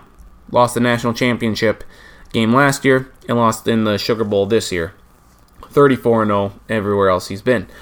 Do you think that Fields should have come back and should have played in that game? Because he obviously was hurting, and I don't think they did much for him. They've heard like maybe he got a couple of shots, but he was clearly in pain. Maybe he didn't want to come out, but boy, the optics of that didn't look very good. No, I mean, obviously Ohio State, they're a scummy bunch, and they're going to. The reason why they wanted to see it was because they felt they could win a national title, and here they are, 1 game away. So they're obviously going to, right or wrong, they're going to play their guys, whether they're injured or not. They are going to play their guys. Do you think they have any chance to beat Alabama? Now, Notre Dame fought them hard. Notre Dame played better in this college football playoff game than they had in the previous game. Who'd they beat? They lost to Clemson a few years back, and they sure as heck played better than they did in the national championship game against Alabama a number of years ago. But this Alabama team is super, super good. Najee Harris, running back. Devontae Smith, wide receiver. Mac Jones, quarterback. Very, very, very good. Prolific offense here. They got a pretty good defense. Ohio State's got a prolific offense too, but I think overall Alabama's probably a little bit better. How do you handicap this national championship game? Well, Alabama didn't play great. Their offense was rolling, then it just kind of stopped. They were throwing all over them, and then they just stopped. So it's not like at Notre Dame they offensively took them forever to score. But Ohio State, they can score as many points as anybody. So yeah, I do give them a shot here against Alabama. And then for me, I have to pick them in the bowl pick'em. I'm not going to win, but I can maybe finish second.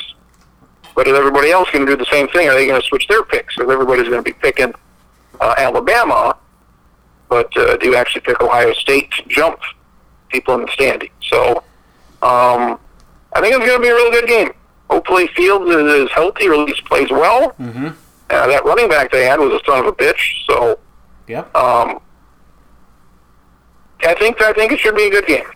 I think I'll take Ohio State +8 or whatever it is, and with over-unders barely at 80. So that's good for everybody. I thought I had Kentucky in the bowl pick'em. I should have looked before. I thought I had Kentucky. I picked Kentucky in the blog that day, and I had North Carolina State picked. And those 16 points are crucial. If I had those 16 points, I think I would have won again this year.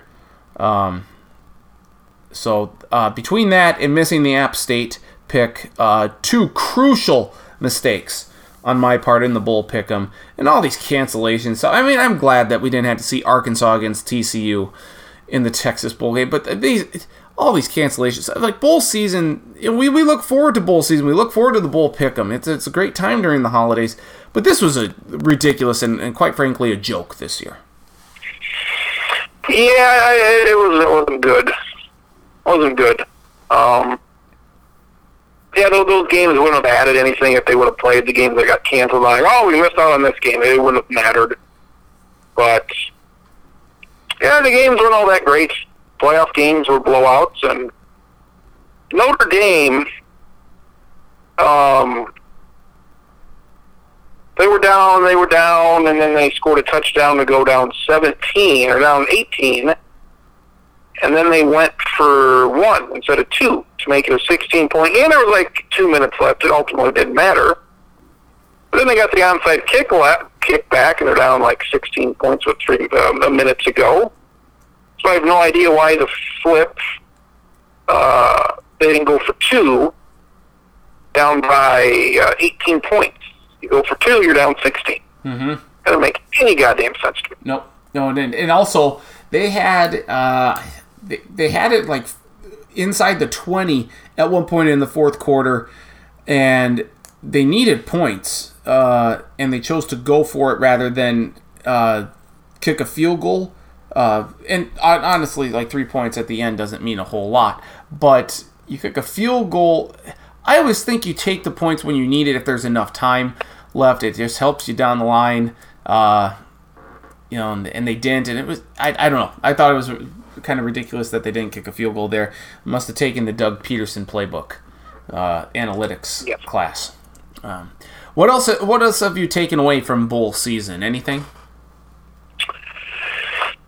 No. Okay. No. Texas fired their coach. They did. Hired a drunk. Which is interesting. I mean, they weren't terrible. It's not like they underachieved. They're about where they kind of are, top 20 team. So it's kind of just what they are, and then their expectations are higher than that. So, do you think that they have a better chance to do anything under Steve Sarkisian versus Tom Herman? Because I don't think so. I think this is a step down. Yeah, it's not like they got. It's like, we had to get rid of this guy because we got some other guy who's just gonna.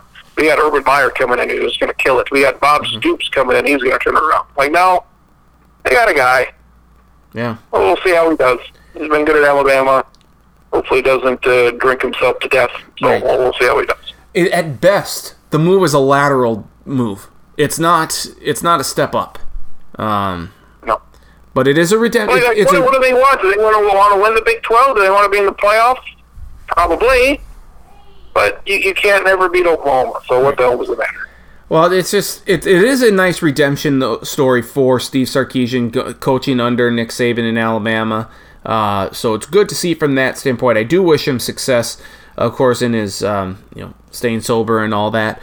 But I don't get the move for Texas. They're impatient down there. They're impatient all over the South when it comes to football. And certainly at Texas, I just don't get it. I really don't. Texas is really good, though, at one sport right now, and that's college basketball. They go into Allen Foghouse, or the Fog Allen Fieldhouse, the Fog, and they crush Kansas by 25.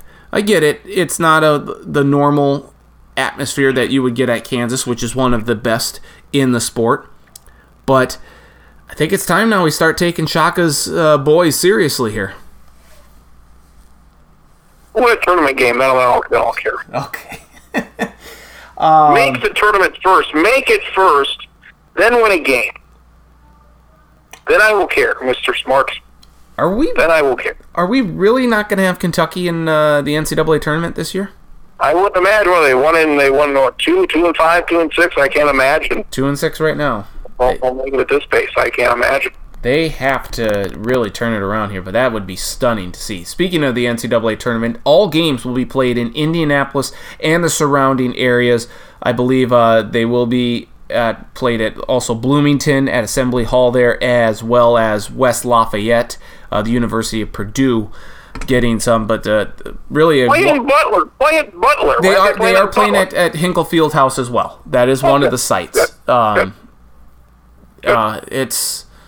It's weird, though. This is going to be a weird year for the NCAA tournament. It'll be nice that it's back. I mean, we'll see where the vaccine is at that point and where the virus is.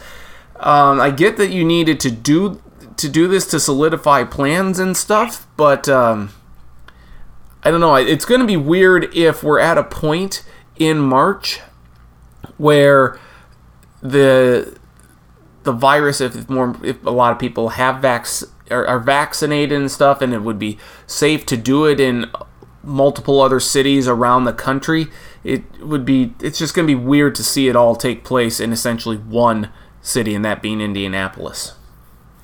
What's weird is that they shut everything down in March, and things are 100 times worse now. Well, that's so we just keep rolling on, and whatever happens these next 2 months, things are going to be so much worse than they were a year ago. Yep. But we're going to have the tournament now, but we didn't last year. So. The Big Ten, very, very good. I don't know how seriously I could take the Gophers, but they're playing really well right now. But really, it's on any given night, a team in the Big Ten, apart from Penn State or Nebraska, can win. I mean, Michigan State's not playing very good. Iowa's great with Luka Garza. Illinois is kind of falling back down a bit. Michigan's great. Rutgers, very good. Maryland is, they beat Michigan State the other day or some squad. Maybe it was Iowa. I can't remember. Anyway, Maryland won a game. Rutgers beat Iowa and Rutgers. What happened? I think Iowa won. Iowa won. Yeah, yep. Rutgers. Yep. Rutgers is very good. Yes. Northwestern has some nice wins. Yes. Well, that's good. That's always good. So the Big Ten, significant. They're just going to keep beating up on one another, but I think the quality wins are going to ultimately prevail for both teams, or for everyone in there. So we'll see how many teams the Big Ten gets. Certainly, some conferences aren't very good. No. And some league play starts this weekend. We'll see how that goes. For SDSU, yep. First games were last week, and already we had several ones that were canceled. I think more specifically on the women's side, I believe it was Nebraska Omaha and UND got canceled, or Oral Roberts and UMKC. There were a few games that were canceled. Yep. I mean, it all comes down to SDSU and USD for the women, and the Dakota schools for the men. Nobody else matters. Mm-hmm. Just to tune up until then. Yep. Really. Anything else from the college basketball world that we need to take note of? I mean, Gonzaga is the best team, head and shoulders. Yeah. Usually the best team never wins, So we'll see what happens with Gonzaga this year. Villanova can't seem to get a game in, which is fine. But, I'm in more to college basketball thing this year than I was last year. That's good. That's good. I like that. I mean, Rutgers, for Christ's sake, Rutgers. And it's not like they're Coastal Carolina either. It's like they've beaten somebody. The Northwestern has beaten somebody. So it's not like these are a bunch of bullshit teams. Like they've beaten some folks. So they have. Anything else that we haven't gotten to that we need to get to? That's about it. We talked the big baseball trade last week, and we did. That's about it. Yeah. All right. Well, enjoy the playoffs this weekend. Enjoy some college basketball. We'll figure out a time to do the podcast next week, either before or after the national championship game in college football there. But you have a great week. A happy 2021 to you and Melissa and the pups. And the weather's good. We'll see what happens in the Georgia runoff this week. Big stuff happening in 2021. Big things. Things are only getting better. It's getting better. They are. Very good. Thank you, my friend. All right, I'll see you next week.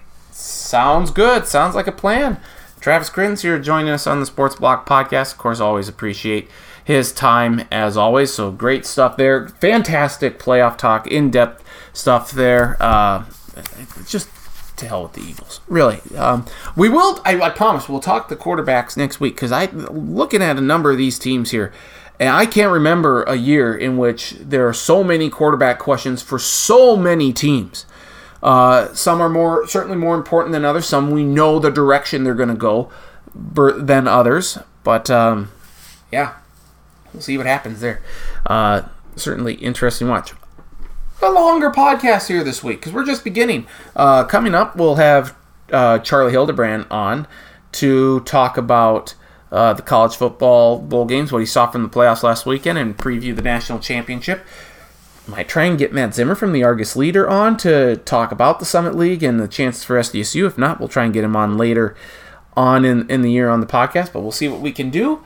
And, of course, we'll make the official picks for the playoff games, though Travis and I disagree on some, but we're kind of right in the same ballpark, and we want the same things, I think. So that's good. This podcast, though, always can be found on podcast.com. Search Sports Block. Follow me on Twitter at NDStacken, Travis Crins at Travis Crins, Facebook Nathan Stacken. A link to the podcast posted middle to later part of each week. We did post last week's show just today and Monday, the 4th, so take a listen to that last podcast of 2020. Good one there for sure to listen to.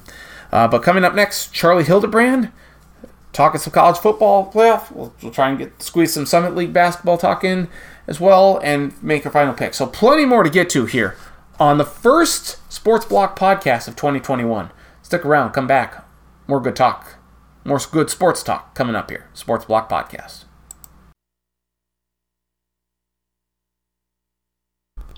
We're continuing here on the Sports Block Podcast, and time to talk more college football and look ahead to the national championship game between Ohio State and Alabama. Who better to do that with than our resident college football expert, my good friend Charlie Hildebrand from the Northwest Iowa Review. Charlie, how are you? I'm good.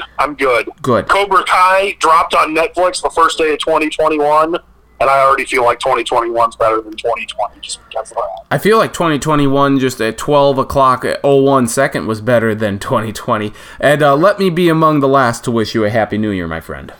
That's okay. I appreciate it. You know what? Time's a construct. So, I mean, that works for me. Let's see. Where to begin? Well, you know what? We're recording this here on... you know what? It doesn't matter when we're recording it. The fact of the matter is, Devontae Smith is your Heisman Trophy winner. Wide receiver from Alabama. Only the third wide receiver ever to win the Heisman Trophy. So congrats to him. Out of the four candidates, Kyle Trask, Trevor Lawrence, and Mac Jones, all quarterbacks, Devontae Smith seemed to have the pretty clearest case, I would say, for the Heisman Trophy. Trevor Lawrence did finish second, but I think the Heisman committee made the right call in picking Devontae Smith as the Heisman Trophy winner, wide receiver from Alabama. I would agree. I think you could make cases for the three quarterbacks for a variety of different reasons. Absolutely. Yep. I know they voted on it before the by forgetting which bowl game Florida played in. I don't remember if it was the Cotton Bowl or the Cotton Bowl, the Peach Bowl. Yep. But yeah, they voted on it prior to that. But once that was over, it was like, yeah, it's going pretty bad if Florida if Kyle Trask gets up 29 in trophy. Yep. But prior to the bowl game, I think you could have made a pretty good case for him. Well, he wasn't. You can make a good case for Lawrence and Jones, but I think giving it to Smith was the right choice. I mean, he had what, like 18, 19 touchdowns, 20 receiving touchdowns, a punt return for a touchdown, and a rushing touchdown. It's just sensational. And I think for Trask, too, in the Cotton Bowl, he's missing his tight end. He's missing another wide receiver. So the timing's off with some of these other younger guys. For whatever that's worth, if you're a good quarterback and you want to make it to the pros, you have to be able to play with whoever is on the field. Last week, we saw a number of bowl games, and we'll get to the playoff game specifically here in a moment. But what stood out to you most from last week's bowl games? That's a good question. I'm trying to run through some of the bowl games. I only remember, you didn't mention this. I will say we were recording this on a Monday. I remember the NFL games and the two semifinal games the most clearly. Mm-hmm. I know Iowa State beat Oregon, and that was a fun game to watch. Yes, it was. If none other than for Mike Golick Sr. eating cake on live television.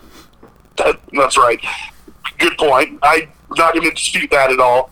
I'm also remembering now, Cincinnati, Georgia was a really good game. Yep. And if Cincinnati would have maybe done some clock stuff better when they had the ball, well, actually, they had the ball very, very stupid safety. But their second to last possession, tried to run the clock out. If they would have played the clock better, I think they could have won the game, or at least burned another 20 seconds off the clock and Absolutely. made it way harder for Georgia to score and take the lead. But those are the ones that stick out. I'm sure I'm forgetting some bowl game. Like, I remember Army and West Virginia had a good game. Mm-hmm. I'm trying to remember other ones, because I know there's something else I'm forgetting. Well, how about Jimbo Fisher pulling a hammy, running away from his guys, trying to dump the Gatorade bath on him after A&M wins the Orange Bowl, the very entertaining Orange Bowl game, I might add. That's right. I am incredibly disappointed. That was on after the Iowa State-Oregon Fiesta Bowl, right? Yes. I don't know how I forgot that. I literally watched, I don't know about the entire game, but certainly I think all of the second half. Mm-hmm. And I somehow have forgotten about that. Where what's his name? The North Carolina quarterback rolling out and just finding a wide open North Carolina guy like 60 yards downfield. And that was when I was like, oh, there are a lot of points in this game. Yep. And I enjoy watching. Yep, Sam Howell played really well. Kellen Mond played well. The running backs at A&M are really good. I think my favorite thing about that game, I did want North Carolina to win, but when they were comparing Kellen Mond to Johnny Manziel, their stats, and it's like, you guys realize Johnny Manziel put all his up in only 2 years, right? Yeah. So you're saying, like, oh my God, look at Kellen Mond. He's got more passing yards. It's like, well, yeah, he's played like 20 more games. Mm-hmm. Absolutely. Absolutely a great valid point there. Ole Miss beats Indiana. That was a bummer to see. Kentucky won. Northwestern won. Kentucky beat NC State. I forgot about that one. Yep. Also a good game. A fight broke out at the Lockheed Martin Armed Forces Bowl between Mississippi State and Tulsa, and both coaches just brushed it off like it was nothing. So that's not great. That was really there have been more post-game, or maybe I shouldn't say post-game, but late-game brawls and bowl games in the last 5 or 6 years than I think there have been in all of the previous years combined. Mm-hmm. Unless they just were like, hey, let's not report on this so we can cover it up, which I don't know what they did in 1948, if that was stuff they did or not. But, mm-hmm. And then the other news before we get more into the semifinals, that Tom Herman out at Texas and Steve Sarkisian is in. That's right. There's been so much stuff that's happened. I also forgot about that, and I'm stunned that they fired Tom Herman. I mean, I'm not saying that Tom Herman was going to, completely right the ship this next season and win 11 games and win the conference. He had a winning record every year, and they weren't that bad this year. I mean, who'd they lose? They lost in, triple overtime or double overtime to Oklahoma. Yep. Who ended up winning the conference title. If I remember right, they lost by 3 to Iowa State. I don't remember if they missed a field goal or Iowa State made a field goal late, or maybe they're working any late field goals. But I think it was 3 points, and obviously Iowa State just had the best season in school history. It was incredibly good this year.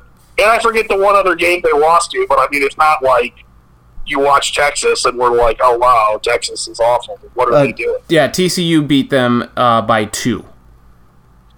Yeah, so 3 games. They easily could have won any of those 3. And it's not like, there's times where you do this where it's like all those close losses. It's like, well, yeah, but they lost 7. And when you're going 5-7, that's not good. Well, but they were, I think, 7-3. I forget how many. Since it was a weird year, I don't remember how many games each team played. Yeah, everybody did play 12. I'm pulling it up right now here. I think it was. They smoked Colorado in the bowl games. Yep. 7-3 or 8-3. 7-3. 7-3 was the record. Yeah, and I understand that they're not like year 2. I think that was year 4. And it was I think it was the second year where they beat Georgia at the Sugar Bowl. That was his best year. Mm-hmm. And like I said, I mean, I don't know that he was going to go on a background run where he was winning 11 games for 8 straight years. But it seemed a little premature, also, especially. This is one of the things I do now. And I don't know if it's just being older or if I've just heard other people point this out in the past and made me think of this more. Mm-hmm. But if you're firing someone, who are you replacing?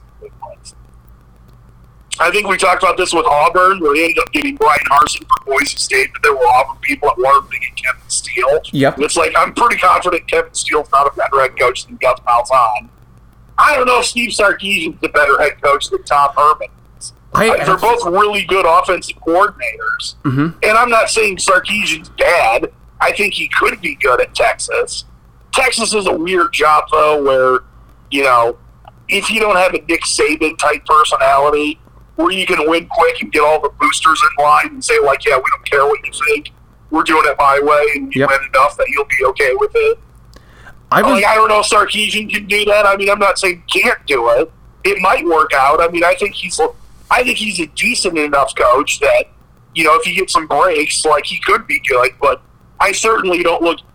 Let's put it this way: when Tom Herman got hired at Texas from Houston, I'm assuming you and most of the world were like, "Oh my God, what a hire! This is a lights-out hire by Texas. They're going to be so good 3 years from now." Mm-hmm. And while it didn't quite work out that way, they weren't bad, and I'm surprised he got fired. But I certainly don't have that feeling with Steve Sarkisian. I would imagine they'll probably be about as good as they were under Tom Herman. It's so weird because I agree with you on pretty much everything there. Also should be noted that Sam Ehlinger, the Texas quarterback, declared for the NFL draft. I mean, I have to think that was in part kind of the reason here. Due to Tom Herman getting fired. I mean, expectations are crazy at Texas anyway. Just as crazy as almost any other school in the SEC, or any school in the SEC, apart from perhaps Vanderbilt and South Carolina. But that being said, I had mentioned this to Krins earlier when I said this is a lateral move. And you brought up the Auburn discussion that we had last week. But this decision by Texas to hire Steve Sarkisian to replace Tom Herman, this is a lateral move. I like that you call it a lateral move because we always think of that in terms of the people, the coaches or the players doing it, not in terms of the school or the job hiring. But I think you're right that it is. I mean, he could end up being better, but based off all the information we have, there's nothing that says he's going to be dramatically better. No. I mean, through 4 years, and not counting that they played fewer games this year, we go by winning percentage. But in 4 years, we were like, oh, actually, it turned out that Steve Sarkisian had, was like 3% better in wins. I'd be like, okay, that's fine. That's not that much better. But if you would tell me that Steve Sarkisian's going to win 2 conference titles at Texas and have, 80 to 100 percentage, or not, 80 or 0.1 or 0.08, better winning percentage if we're, going by the baseball 0.3 numbers. Yep. Like, I would say, you could be right, but that seems very unlikely. To me, it seems like, okay, like Dabo Swinney, of course, would be a huge step up in terms of head coaching. Ryan Day at Ohio State, that's a better, that's a leap in coaching from Tom Herman, I would say. Heck, I might... I don't know if Ryan Day is a leap, but that's another debate we can get into. Okay, so then maybe I'm going... I'm only saying that because I think Ryan Day's a good coach, but obviously inherited a perfect situation where Tom Herman did not inherit a perfect situation. So maybe these next 2 names are a little off, but like a Pat Fitzgerald from Northwestern, or the Dennis Allen from Indiana had a great year this year. Like those. Tom Allen from Indiana. I'm sorry, what was his name? Did I botch Tom it? Allen. Tom Allen. I'm sorry, not Dennis Allen. You had the last name right. Yeah. But based off what you said, I think those coaches are certainly better or more proven in terms of building things, and certainly building things with worse resources. Now, they're both defensive-minded coaches, and, Iowa State does some is sort of defensive-minded, and they've made it work, so, I think you could make it work at Texas. But I think Steve Sarkisian, obviously, is a very good offensive coordinator. I don't know if he's a better offensive coordinator than Tom Herman, but, he could certainly, I think they'll be good on offense at Texas, and in the Big 12, that it's good to be good on offense. It's good to be good in offense in general in college football, because, let's remember that a decade ago, Alabama was like, hey, let's, deflate the air out of the ball, wrap the other team up like an anaconda, and squeeze the life out of them with our defense and win 21-6 in a super gross game that's a blowout. But doesn't look like it score-wise, and now they've completely flipped the other way, where they're like, we can give up 30. Look what they did when they beat Ole Miss. Yep. They're like, we gave up 40, but we knew they were never going to stop us. And if we score on every possession, which they did against Notre Dame, but there was a point in time it felt like they were going to score on every possession against Notre Dame. It was just like, we're going to win because we're going to score every single time. I just know that Steve Sarkisian also has a little bit of baggage with him from previously. He's stand-up right now, but he did have issues with drinking before. It seems like he's got things under control and stuff, but there is just... that's okay. I'm sure Austin's a dry city and county, right? There isn't any partying at the University of Texas, right? No, not at all. No, the stand-up university and dry. It's drier than the county that Jack Daniels is made in Tennessee, which is a dry county, literally. Did you know that? Did you know the county? I had forgotten that. You mentioned that. I kind of remember hearing something about that before, and it's one of those things that you're like, that can't be right. Yeah. And I think someone looked it up or showed me something on Wikipedia or something like that. I was like, oh, that's weird. But it is a dry county. The way they get by with selling, the Jack Daniels distillery there, the way they get by selling whiskey is they say, we're selling you the bottle. There just happens to be whiskey in it. It's phenomenal there. And of course, why would any county or state say, people are going to come from all walks of life and are willing to spend countless amounts of dollars on this? Yeah, we're not going to let you do it. Yeah, that's ridiculous. But that's neither here nor there. So I think we both are in agreement then that this is not that this was a surprising firing and not exactly an inspiring hire. No, if it would have been like, hey, guess what? You just hired Urban Meyer. You're like, oh, okay, I get it, Texas. Yeah. That makes sense. I certainly understand why you fired him then. Yeah. So let's go to the semifinal playoffs. Alabama rolls Notre Dame. I give Notre Dame credit for making for playing a lot better in this game than they did against Clemson a couple of years ago, and in the national championship against Alabama. What was that? Probably close to 7-8 years ago, maybe a decade or so ago now. We're approaching that. I can probably figure this out. I believe it was 2012. Okay. It was 2011 when Alabama beat LSU in the rematch. And it was the next, I mean, it was in 2013, the game itself. Okay, so 8 years ago. Season. 8 years ago, then. Yeah. So I give Notre Dame credit for that. Alabama's offense looked really good, kind of took their foot off the pedal a little bit there at the end. But, I mean, how Alabama's just so good. What was your biggest takeaway from that game? What was it? It was basically, I mean, like you said, it was Alabama's offense that it looked like Notre Dame kind of went with the, we realize this game's over and we're probably not going to win, and let's do stuff where, the clock moves and we'll move the ball some. And, I'll give them credit. I'm not saying they, phoned it in, but certain, the clock moved, there were fewer possessions, and they still played good defense. They forced stops at times, which, a couple of them I was really surprised they were able to do. But just the way that, field position, if you look at analytics, I don't remember all the stats that they say are the most important. But of the 4 or 5, one of them's field position, that even if you start, on average, 5 or 6 yards closer to the end zone than the opposing team in a game, you start at the 30 and they start at the 24, that's actually a bigger difference than you'd think. Yep. And it just doesn't seem like, I think that's true, but it doesn't seem like that's the case against Alabama. We can be actually, you know what?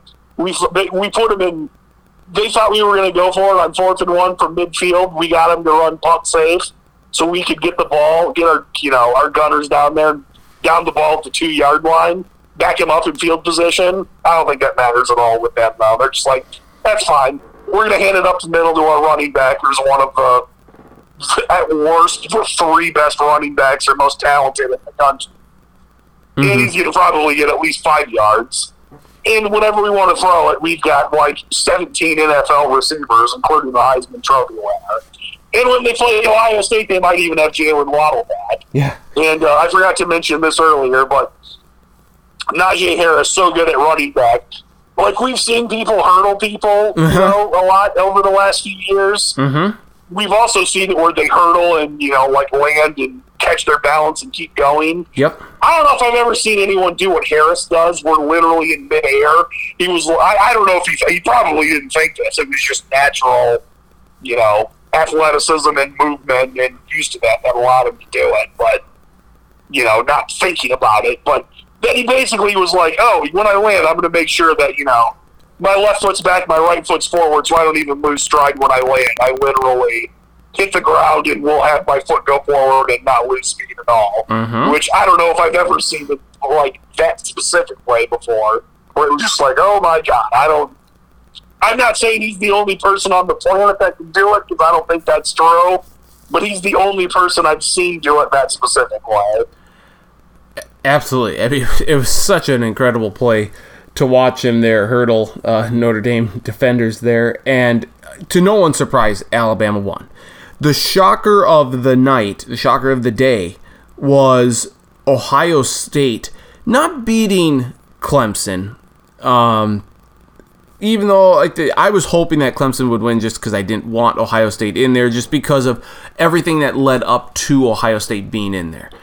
They are one of the 4 best teams. I totally understand that. But it was the way that they absolutely shredded Clemson's defense. Justin Fields put on a magnificent show, something that we hadn't seen a lot this season, especially coming off of that dreadful game in the Big Ten Championship against Northwestern. I'm going to push back some. What you said about Northwestern's right. I agree with that. He did in the other games he played. Now, there were fewer games because of the way the Big Ten did stuff. Mm-hmm. So there weren't as many opportunities. But I think in the 3 other before Big Ten title games I watched Fields, he basically looked like that also. Yeah, I'm looking here. And certainly against Northwestern, that was bad. He looked really bad against Northwestern. I'm not disputing that. I think he looked similar to how he looked against Clemson in the other games, though. It was just that everybody was watching it as opposed to. I don't blame anyone for not watching Ohio State murder Nebraska in week 1, or at least not after, it's halftime. I don't care anymore. And I think a lot of people missed it when they were doing it against Indiana because they kind of got cold late when they were up big and Indiana mounted the big comeback. Mm-hmm. But certainly he was good prior to that. Yeah, he was. I'm just looking at his stats right now, and yeah, he put up a lot of good numbers. Didn't play great against Michigan State, had under 200 yards through the air, but certainly, yeah, a lot of 300, 400-yard games. But I think it's just the mere fact that he did it against Clemson. Just torched them. Right. I mean, and not just that, Sermon running the ball, too. I don't know how many yards of offense they had, but Venable, the defensive coordinator for Clemson, is one of the best in the country, and he had no answer. Now, I will say that the Skolsky hit, I think, for him to be ejected for that is laughable. It is. I mean, it's a hit in the back. It's yes. Should you lower the head? No, you should not do that. But it's a hit to the back.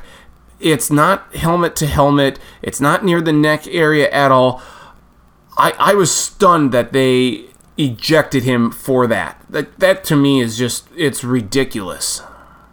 I didn't like it either. I mean, if they want to throw a flag, I suppose I could live with that. But I agree that I didn't like him, ejecting it, or didn't like them ejecting him. And part of it, I mean, if Fields makes a better spin move and isn't kind of lackadaisical about it, makes a miss, then it's not even a question. Mm-hmm. Now, if he still plays, I don't think that really makes any difference in the final outcome at all. I mean, they may have one less touchdown, I suppose, but I don't think that ultimately made much of a difference. But I agree that I was surprised. I was very surprised that he got kicked out. But Fields even getting injured there and then coming back in. I mean, that could have been a turning point as well if Fields hadn't been able to come back. Clemson arguably could have come back and won that game. If he wouldn't have, but I made this mistake, and then a friend of mine who I was talking to on via text message during the game reminded me of something. But that drive, he came back in, or he threw a touchdown pass, and he looked like really hurt when he threw it that same drive. Yep. And was wincing and stuff and went off the field. I remember they were talking about that. I said something to my friend about that, and he was like, "Dude, they're gonna shoot him up with stuff, and he's gonna play the rest of this game." And I was like, "Oh yeah, you're probably right." And then he kept throwing it, and he literally never had that shot where he was like, "Oh my God, I'm so ginger right now," because they probably did do that. Well, and Clemson couldn't get to him anyway, so I mean that's also true. And it's worth noting that even though football's changed, it's harder to play defense. Clemson still had I think Lawrence had a whole bunch of passing yards, and 400. Clemson scored 28 points or whatever. But with all that said, the Clemson defensive line didn't have a problem putting pressure on Trevor Lawrence the whole game. Right. Does this at all change your opinion in that Trevor Lawrence should be the number 1 overall pick in April's draft? Do you even give consideration to Justin Fields now after this performance, or no? Based off what we've talked about a few weeks ago, I would give him consideration in the sense that you would have to do your due diligence as a scout to look at the other guy too. But outside of learning, that he's got a degenerative knee or some, terrible illness, that like Ernie Davis at Syracuse had when he got drafted.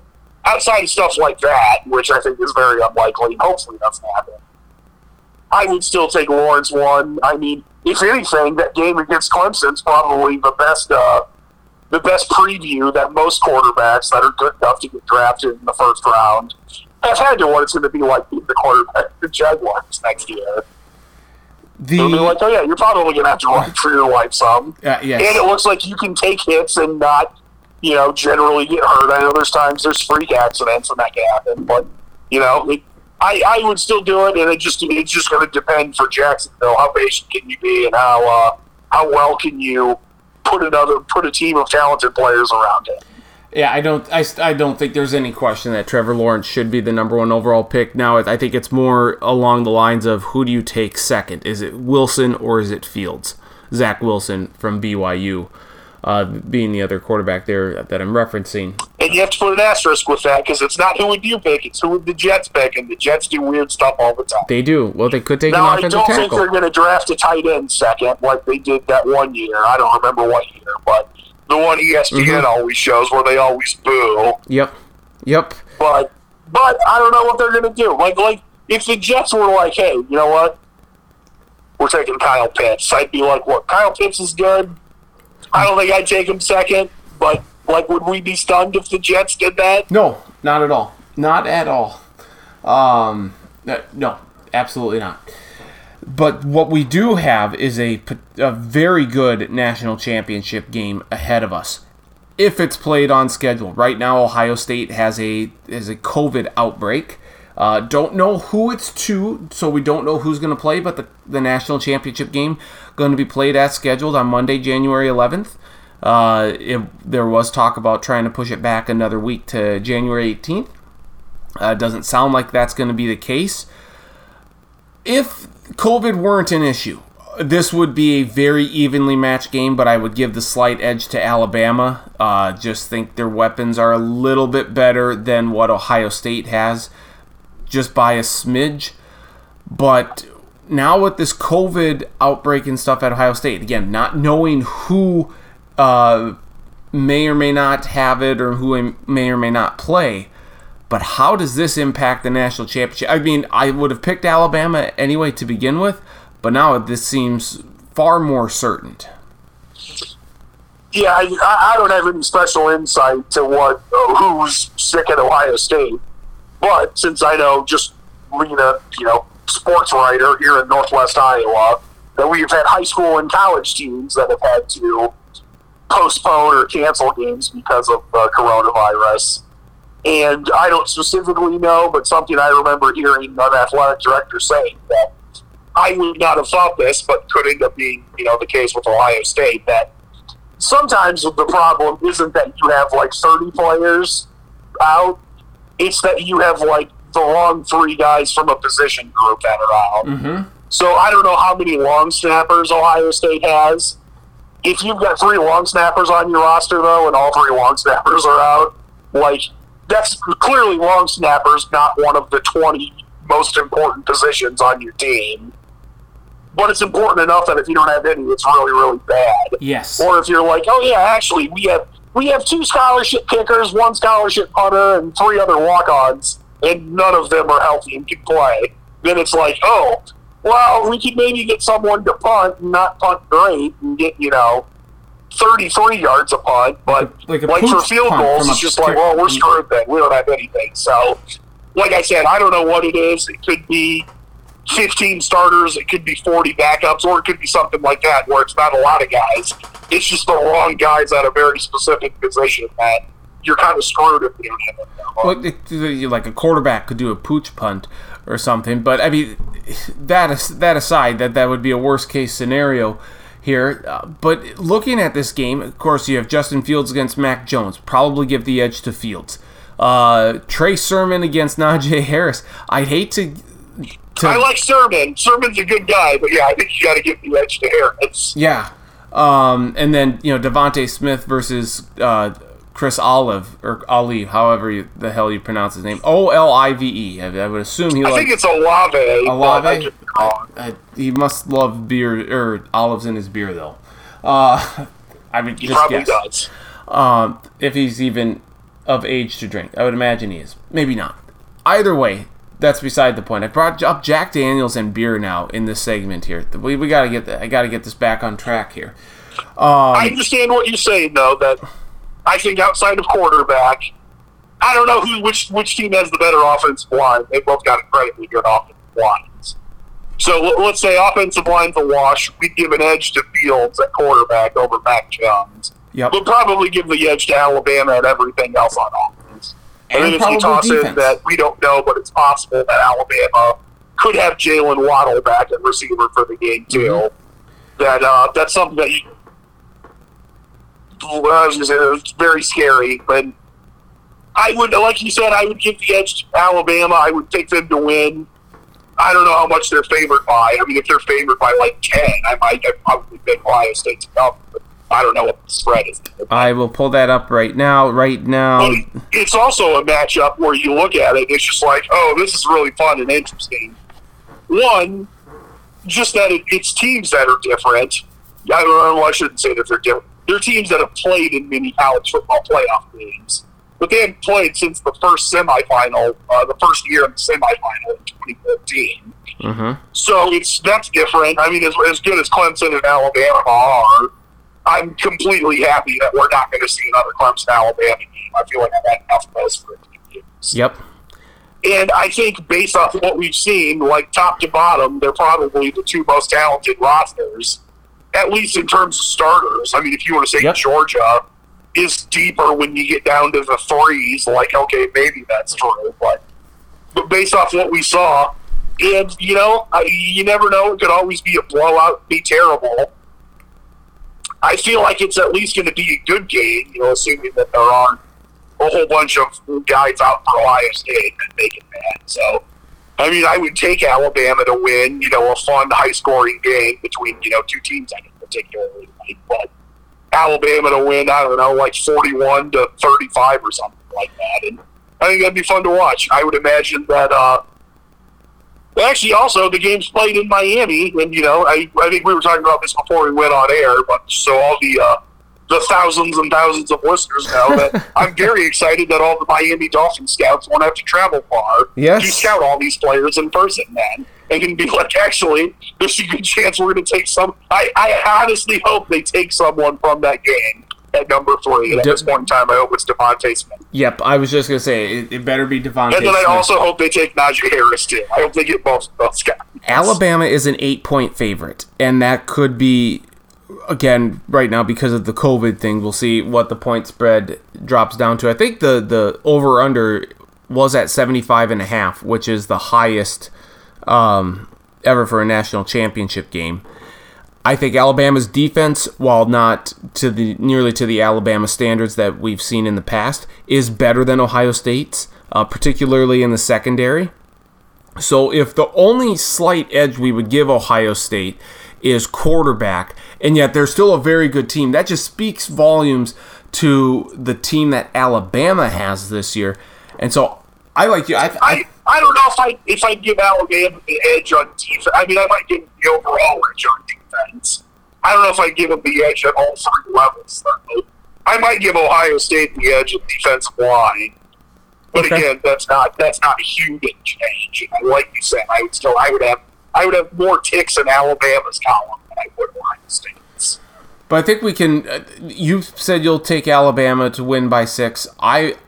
This is the one time I want Alabama to win, and so I hope I'm not putting the kiss of death on them and the jinx, the stack and jinx. But I think Alabama's going to win by 2 scores. It could happen. I wouldn't be stunned. I mean, I wouldn't want to have to try to stop their defense or their offense effort. I mean, that's maybe this is just from the era we grew up watching football. Like, when you think of scary stuff in football, and I'm not talking about, like, really scary stuff, you know, like when someone's down on the field with a serious injury. But, like, when you're watching your team, and it's just like, oh, my God, that defense is so good. Mm-hmm. I don't know what they're going to do about it. And that's what I think of in terms of, like, oh, my God, they're so scary on defense. Like, typically, even though there's offenses that are hard to defend and incredibly good, I don't normally think of them in terms of being scary. Alabama's offense is scary and how good they are. Yes, absolutely. But I think Alabama's going to win this one. I hope they win this one, and we'll see where it goes. Especially if this COVID outbreak at Ohio State continues to get worse, and we find out certain players won't be able to play, like a Justin Fields or like a Trey Sermon, someone to that effect, then it's going to favor Alabama significantly more. I mean, there's no other way to say it. Alabama's going to dominate even more than what they possibly already could with the two teams evenly matched up. But we both have Alabama winning the national championship. Any other thoughts on the national championship game? one other thing, and this was how I used to think about stuff like this. Most importantly, do you remember when Oklahoma and Florida played? And I think it was 2008, that season. I don't remember if Tebow, or no, that year I think Sam Bradford won the Heisman Trophy. Was that Chris Leak, though? Say that again? Was that Chris Leak? Did he play in that game? No, this was 2 years after Florida won the title with Chris Leak, so it was all Tim Tebow. Okay, yep. And Sam Bradford won the Heisman. Oklahoma set all these offensive records, and Florida also had a great offense. Oklahoma had a mediocre defense, and Florida also had a great defense.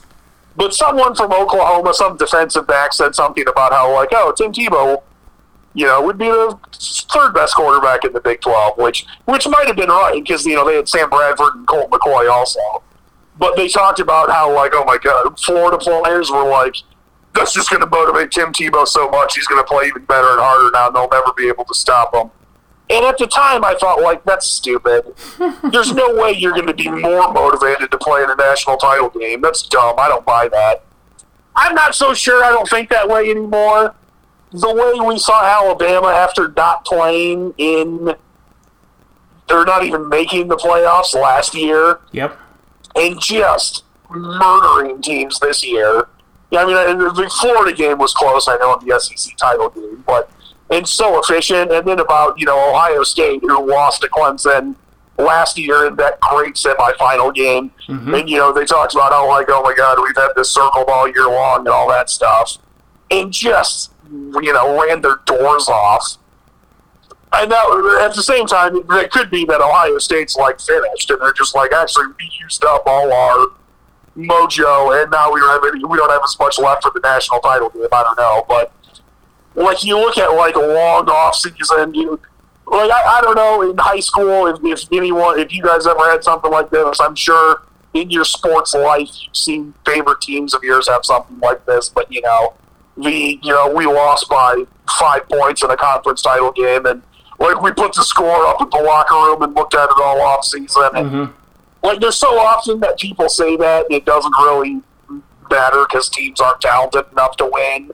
But, these two teams were, and I think it's an example of that where it's just when you get really, really talented guys that are motivated, give them extra motivation, sometimes scary stuff happens. And in this case, the scary stuff was Alabama and Ohio State, just beating the snot out of the teams they played in the semifinals, who I think were probably the third and fourth best teams in the country this year, in all honesty. Mm-hmm. And I think they would have done that against Cincinnati or Georgia or Coastal Carolina or Oklahoma or Iowa State or Texas A&M or anyone else you would have put in front of them. I don't think it would have mattered.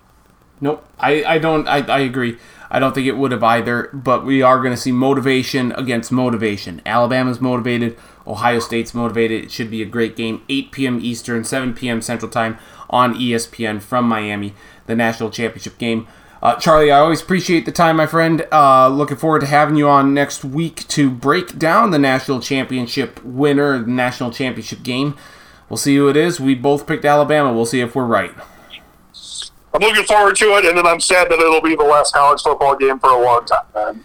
But then we can look forward to hopefully a full regular season in the fall. That's also true. It seems like it's been so long since we've had one of those. I don't even remember what that looks like anymore. I feel like the old lady in the Titanic saying it's been 84 years since we've had a full college football season. Because then we'll have a full bowl season. We'll have bowl bound or not coming back next year. I mean, we just have to look forward to that full season.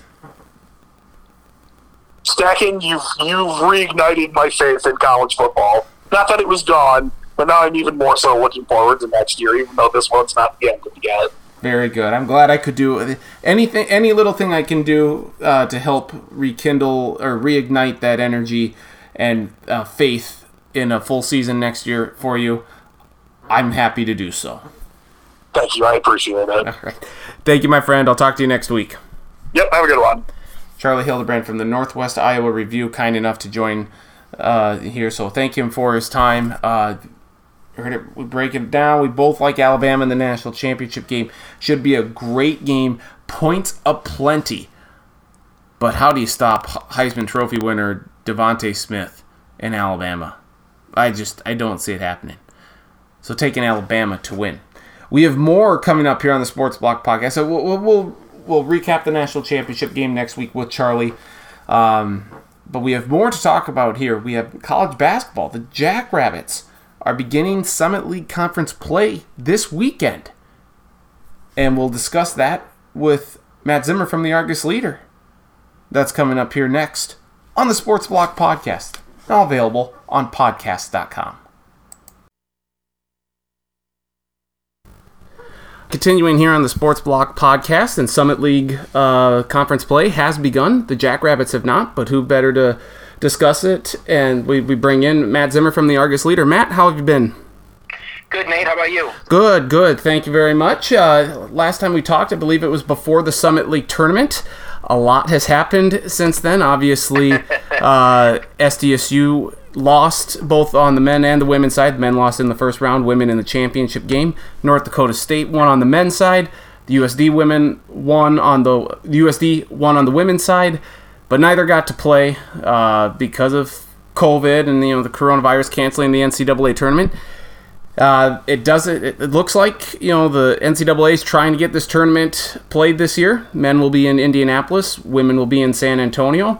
So a lot has happened here in the course of 9 months. But I got to admit, it was difficult not seeing the NCAA tournament played last March.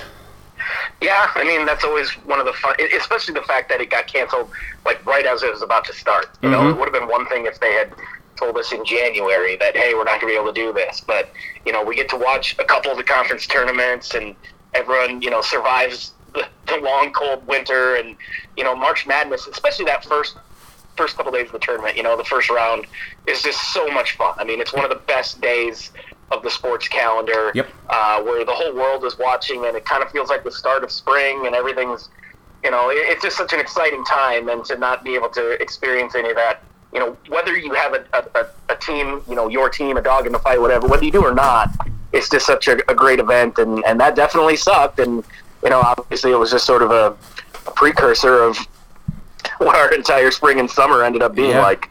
I guess the one silver lining for Jackrabbit fans, if they're being vindictive, is that they didn't have to see USD women possibly make it to the Sweet 16. They didn't have to see the NDSU men in the NCAA tournament. So a good year for SDSU to not win the tournament. And SDSU's men's and women's basketball teams both look to be very, very good this year. Before we get too much into that, Noah Friedel, seems to be some issues going on. What's the latest? What have you heard regarding him on the men's side? Well, they, he got ejected in what was supposed to be their last non-conference game. And we asked Eric Henderson after that game, what are you going to do? Is there going to be some sort of discipline? We assumed there would be something. He didn't give us any specifics that night. But you kind of wondered, okay, he's one of their best players, and their next game is a conference game. Would they just go ahead and suspend him for a conference game? And I think the answer is yes, they would have, and they still might, as it turns out. But in the meantime, they were supposed to have this month break. They were able to add a non-conference game, which turned out to be Mount Marty and was just played last night. And, that, to be cynical, that kind of gave them a convenient way to, get it, to discipline Noah Friedel. He was suspended last night. He did not play. I kind of assumed that would be that. 1 game suspension, you're kind of told to be on your best behavior, but, you get the 1 game suspension and you get another chance. I was a little bit surprised when we asked Hendo about it last night after the game. I said, what's Noah Fridel's status? Are you going to have him this weekend? And he just said, maybe. He said, you made it very clear that he is still being disciplined, essentially, that they talk about it every day, and he feels like Noah has done what he wants him to do as far as, taking ownership of his mistake and being a model player and teammate going forward.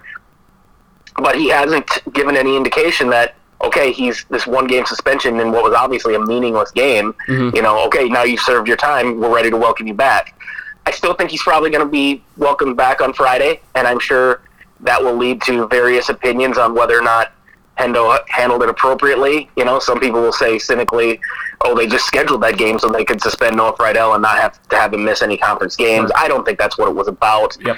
And I don't think they necessarily, people who would make that argument, I think, are also just, they don't want him to play because he makes the Jacks better. I think people who have that opinion are largely going to be, USD and NDSU fans. I don't know what's going to happen. I kind of think he's going to play. If not Friday, certainly on Saturday. If Hendo does suspend him for Friday's game, then I think you have to give him an awful lot of credit for going above and beyond and taking this seriously. Because it was kind of funny, the night that it happened in this USD game where he punches Stanley Amude and gets ejected, that stuff like that doesn't happen very often. So when it does, it's always a big deal, and that's what everyone's talking about. And, I tweeted that night during the game that, hey, this is not the first time Noah Friedel has had an issue. Eric Henderson's got to get this under control. Not at all suggesting that Noah should be kicked off the team or that he's some sort of total head case or anything, but just like I said, it wasn't the first time. And when you have a multiple offender who's only a sophomore, that makes it pretty obvious that, hey, something needs to be done here. And I got a lot of pushback from Jacks fans, largely, saying, whatever, stay in your lane, this isn't that big of a deal. But I think Eric Henderson has made pretty clear in how he's, how he addressed it that night and how he addressed it last night, that he is taking this seriously. And, I don't think Eric Henderson thinks that Noah is a head case or a guy that he's suddenly, considering whether he wants him to be a part of the program. I don't think it's anywhere near, that level. But I think the coach deserves a lot of credit for meeting it head on and saying, we got to stop this kind of behavior, especially because I think so far it hasn't gotten to a place where he's out of control. What he did in the USD game is unacceptable, and I think most Jacks fans understand that it's unacceptable. But if that's the last incident that he has, then I think everything's going to be okay. Yeah. He's only a sophomore. There's plenty of room for growth here. And I just think you have to give Hendo credit for not sweeping this under the rug, for not saying, it's no big deal, it's an isolated incident, for recognizing that this is something that they have to address, getting Noah to take it seriously, and that's something certainly that will be a storyline the rest of the year, is, obviously not just whether Noah Friedel punches somebody in the nuts again, but, is he going to, be a good teammate? Is he going to, again, the previous offenses that he's been guilty of have been very minor. Some people don't like that he barks at the refs during games or that he jaws with the fans or opposing teams or opposing coaches. And I know he's been suspended for the first half of games in the past. I'm assuming that was related to something, like skipping class or being late for practice, something like that. Those things are minor, but, they do add up. And it'll be interesting to see going forward how long of a leash Eric Henderson gives him and if Noah is able to, move forward and not make those little mistakes anymore, let alone the big ones. Well, that leads me to another question then, is how big of a concern is this going forward, and not only, for this season, but also for Noah's continued tenure at SDSU? Like, how you just mentioned the leash that he has. How long is this? Could he maybe just walk away? Remember, he did transfer from Wright State back to SDSU, closer. Obviously, he went to... he played high school basketball at T, so SDSU's home for him, essentially. How much of a concern is this that maybe Noah's not going to be a jackrabbit for the rest of his collegiate career? I think that's a worst case, very unlikely scenario. You never know. He's a hometown kid. I think... why he didn't end up at USD, there are various theories out there on that, because his family is mostly a Coyote family. He ended up at SDSU, like you mentioned, after the Wright State thing, and it was Caleb Grill decommitting to SDSU, open up the scholarship, whatever. I don't think Noah ever really wanted to go to Wright State, so I certainly don't think if Hendo suspends him for too long, he's going to get pissed off and say, screw this, I'm leaving. I don't see something like that happening. Because I do think Noah probably understands, I don't know the kid, but that, what he did the other night was not cool. Like, he can be pissed off about the reaction. He can be pissed off about USD fans coming after him, about the media taking shots at him, whatever, all that stuff. None of that changes the fact he did something you can't do on the court, and he understands he needs to be held accountable for that, and Hendo did hold him accountable for that. The silver lining here is that, I mentioned before, he's had all these minor incidents before, these little things, like I said, whether it was, arguing with coaches or referees or being late for class or whatever these other little things are that led to him being suspended a couple times before or disciplined or whatever. Those were all minor things. But if he didn't do the big thing, punching Amude, maybe those little things would have continued. Mm-hmm. And maybe Eric Henderson would have been in this weird position where he's like, none of this stuff is really that bad, so I don't think it's necessary to, really bring the hammer down on him, but it could have just continued. Maybe now the fact that he really crossed the line, did something really bad, kind of gives everyone, Noah himself included, an opportunity to kind of go, all right, maybe this is something that we need to address. Maybe I need to change my ways a little bit. Maybe if you're Eric Henderson, I need to, crack the whip a little bit, which he's obviously doing. Yep. So in some ways, maybe this will end up being a good thing in that it's the thing that, maybe 2 years from now we'll look back and go, that was the turning point for him. Yep. When he did that, it was ugly and it embarrassed the program and he had to be suspended, but he cleaned up his act after that and had a great career at South Dakota State. Yeah, yep, this could be the maturity moment, the maturation process for him in turning that his career around as a Jackrabbit, because he's very good. He's a great part of what seems to be a very good team. Obviously, we've seen Mike Dahm and Nate Wolters over the year. Like those were the two greatest players arguably ever to put on a Jackrabbit uniform. But this team just seems like they can do a lot between Matt Detlinger and Baylor Shireman. These guys are doing incredible stuff right now, and you saw it like early on in that crossover classic, playing the teams like West Virginia close, beating Utah State. St. Mary's game, a little bit of a blowout, but you beat Iowa State and Bradley. This is a very good men's team that South Dakota State has. Yep, and the interesting thing about that is, if Mike Dahm had been a problem child, and obviously he was anything but, he was probably not only the greatest player in SDSU history, but one of the greatest people and teammates and, celebrities that they ever had in that program. But if he had been a guy who was getting in trouble now and then, it would have been a lot tougher for the Jacks to try to keep him in line because they needed him. I mean, their whole team revolved around him. The nice thing about having this incident, I guess, for lack of a better word, with Friedel is, as great as he is, they're not like destitute without him. Mm-hmm. They are in a position where they can say, dude, if you're not going to behave, we'll move on without you. They played well in that Dakota Showcase, other than the USD game, without Doug Wilson, the reigning Summit League Player of the Year. And, if they don't have Doug Wilson and Noah Friedel, then that's taken away a little bit of the firepower. But the difference, as you alluded to, between this Jackrabbit team and some of the previous NCAA tournament Jackrabbit teams is just how balanced they are and how deep they are. Mm-hmm. Nate Wolters, Mike Dahm, I'm not suggesting that they were a one-man team. They were not. Nope. Mike Dahm had Reed Tellinghusen and Tevin King and Skylar Flatten and, a bunch of great players around him. Nate Wolters did too. But it was obvious that those were the guys that as they went, the team went. There is not one guy on SDSU's roster right now that you could say that about. Not even Doug Wilson, the Conference Player of the Year. Not even Noah Friedel, who early on this season looked like he was going to potentially take over as maybe the best guard in this conference. Mm-hmm. Baylor Shireman's been unbelievable through the first 9 games of the season.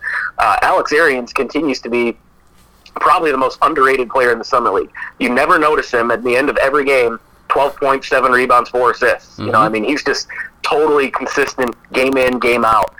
Then seeing what David Wingett brings, and now Luke Apple, or Appel, I'm not even sure, how he's settled in and continues to expand his role off the bench. Charlie Easley, the transfer from Nebraska. This team has got a lot of dudes that can contribute. So that gives them the luxury of being able to tell, Doug Wilson, take your time coming back from this ankle or foot. We don't want you to rush it. Being able to tell Noah Friedel, dude, if you're not committed to being a good teammate here, we'll put in someone else who is, and they're not going to be in danger. Obviously, they're a better team with those guys, but there's no one that they can't live without, essentially.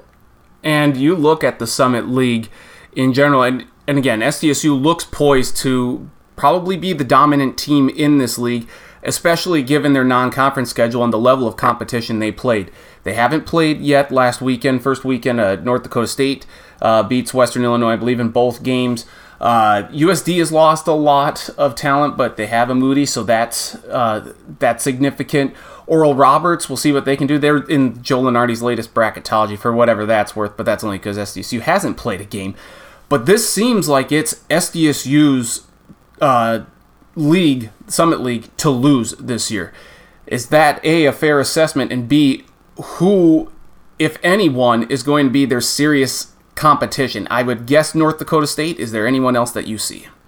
I think it's a fair assessment. I mean, like you said, they're just that much deeper and more talented and experienced, certainly, than the other teams in the league. But USD has impressed me so far. I mean, obviously Stanley Amude is a great player, but AJ Plitzuweit I think is better than people give him credit for. Mm-hmm. I think a lot of people kind of like to thumb their nose at a guy who comes up from Division II, but he was the freshman of the year for an Augustana team that's really good.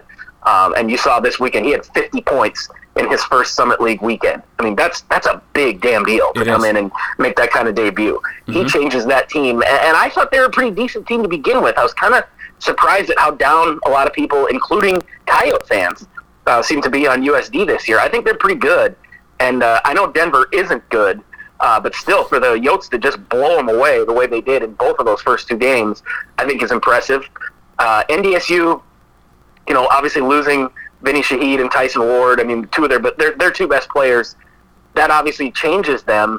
But Dave Richmond's a really good coach. He's taken that team to the tournament several times, and he's the kind of coach who is able to say, all right, well, what do I have to work with this year, and how can I make it work? And we're seeing it already. They're not the same team they were last year. They're going to try to ugly it up a little bit, slow it down, win with defense, and, they've got some physical dudes, and Sam Griesel's a really good player. They started 2-0. They look good, too. And then the sleeper, I guess, is Oral Roberts. You mentioned, them being picked nationally by a couple people, and they were the number 2 pick in the preseason poll. I get it.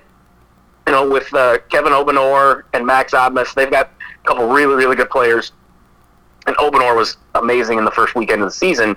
But as you know, Nate, I mean, Oral Roberts is one of those teams that whenever you put any sort of expectations on them, that's when they always stink it up. Yep. They just have not ever been able to rise to the occasion. Whenever someone says, hey, we think you guys are going to be good, it's like they just kind of, wilt under the pressure of that or whatever. Now, This is a different team. It's a different coach. And this is a weird year. Obviously, not just the COVID stuff with meaning, SDSU is not going to have that home court advantage that they always do. Neither is North Dakota State. We've already seen in just one weekend with the Summit League and the Northern Sun Conference both playing these Friday, Saturday back-to-backs against the same team, that this is going to be wild. Yep. Because you've seen where maybe if you play the same team, on 2 weeks apart, or even, with 2 days in between, that's one thing. When you play the same team back-to-back nights, anything can happen that second night. There have been a ton of games we've seen already.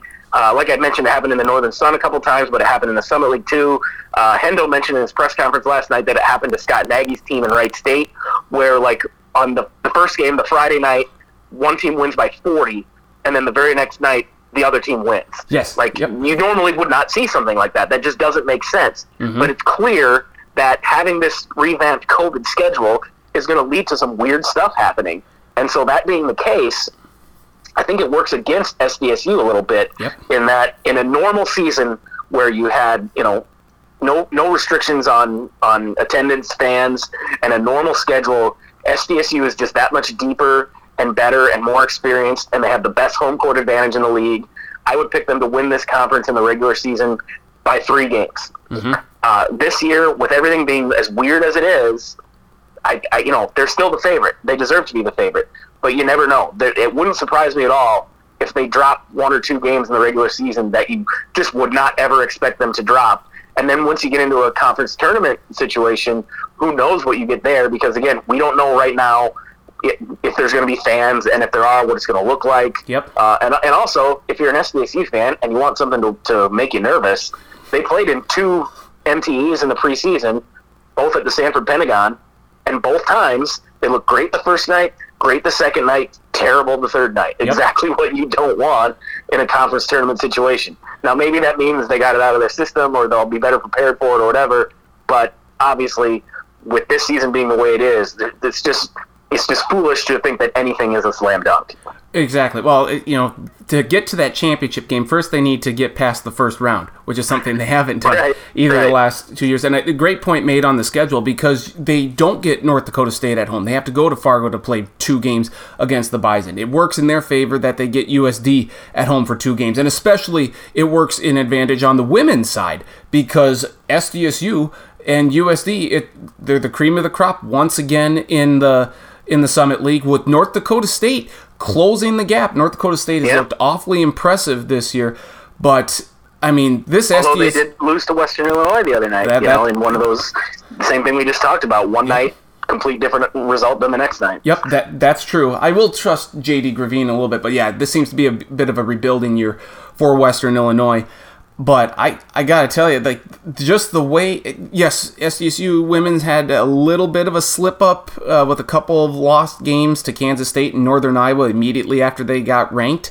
I mean, AJ had a very fair and pointed criticism of his team after that loss to Northern Iowa, and since then they have turned.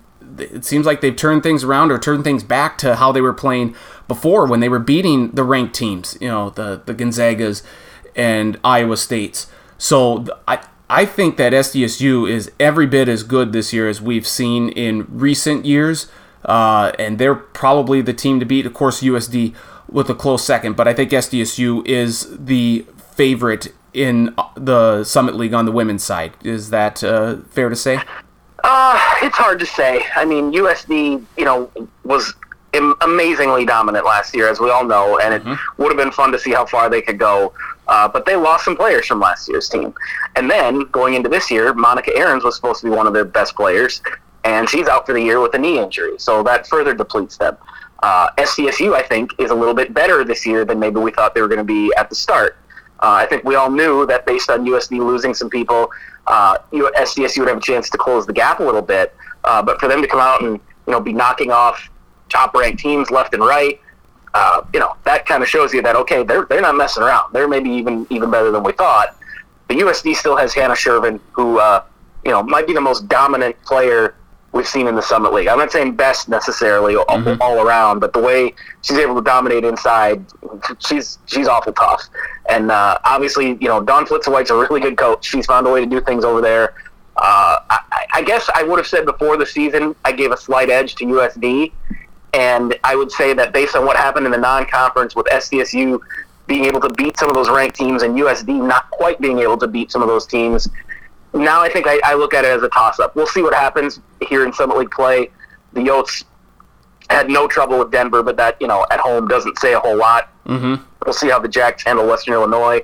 But, I mean, it's obviously between the two of them, and that's been a really fun matchup to watch ever since USD went Division I, because they've been the two best teams in the women's division by far. But I think this year might have the chance to be the most evenly matched the two of them have ever been. And hopefully both of them can have a good enough regular season, and I see no reason that they won't, that we'll see them both in the tournament again. Yep.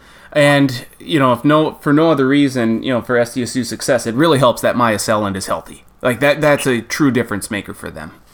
I think that's maybe the reason I wasn't as high on them as I should have been, in just that last year was such a tough year for her. When she first got hurt, it wasn't like this, oh, she's out for the year kind of thing. It was this day-to-day, like, when's she coming back, and as the frustration mounted with her inability to get healthy enough to come back, I really started to get the sense that, like, hey, geez, this is really tough for her. It might be something she's going to be dealing with forever.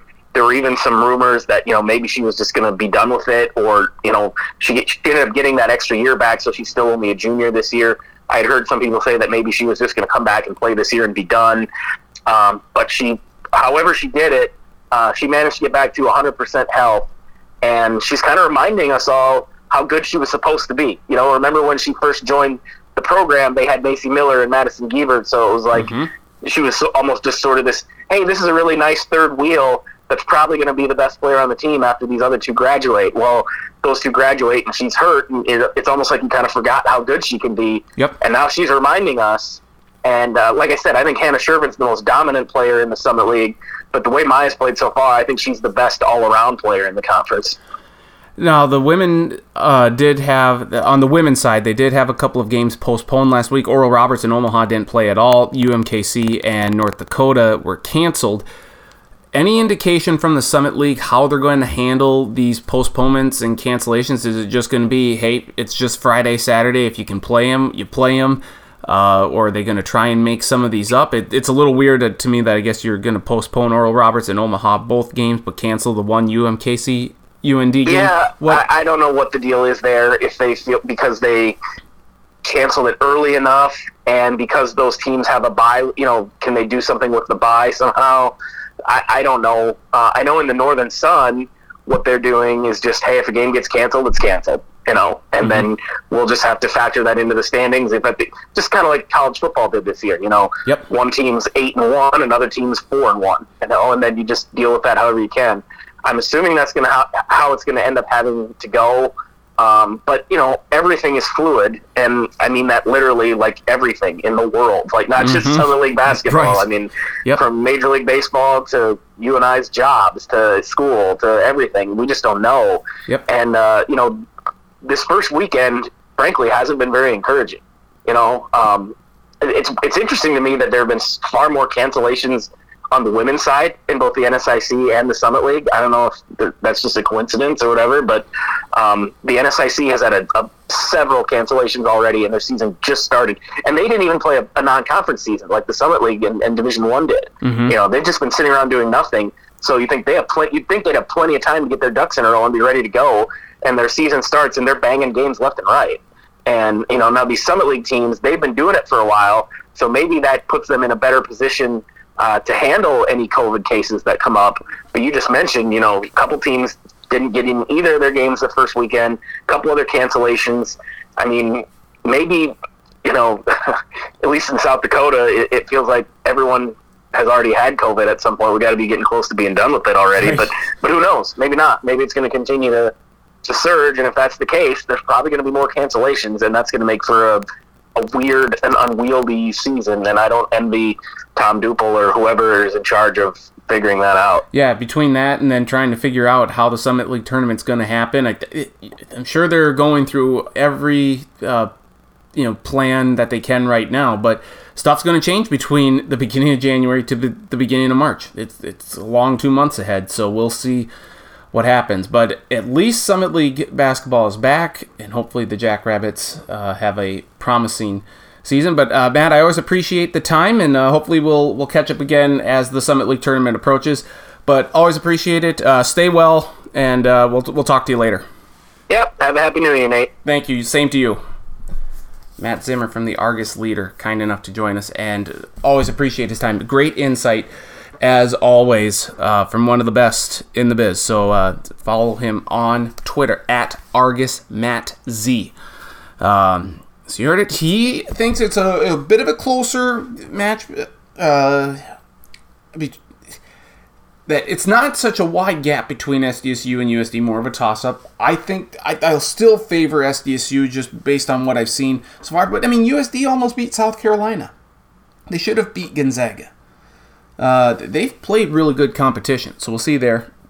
NDSU is a team to certainly watch out for on the women's side. And then on the men's side, you heard all that stuff about Noah Friedel. Hopefully, he has turned the corner in this maturation process, and this will be the turning point in his career for a Jackrabbit, and hopefully he has a successful last 2.5 years. He's only a sophomore. Junior and senior year, can you imagine how good he'll be? It's great, so hopefully he stays there. So that was great to hear from Matt, so appreciate that. We'll wrap up this week's edition of the Sports Block Podcast with a look back at Week 17, and we'll make some picks for Super Wild Card Weekend. That's what they're calling it, because we get 3 games on Saturday, 3 games on Sunday. We'll make those picks next and wrap up this week's edition of the Sports Block Podcast. Stay tuned. Come back now, y'all. Here That's not how you say it. Come back now, y'all. What? Come back, y'all. Here? Whatever. What a terrible last 15 seconds of this podcast. We'll come back. We'll make some picks. I'll figure stuff out. My tongue, my brain, everything will work out in sync. Coming up next here as we wrap up this week's edition of the Sports Block Podcast, the first Sports Block Podcast of 2021.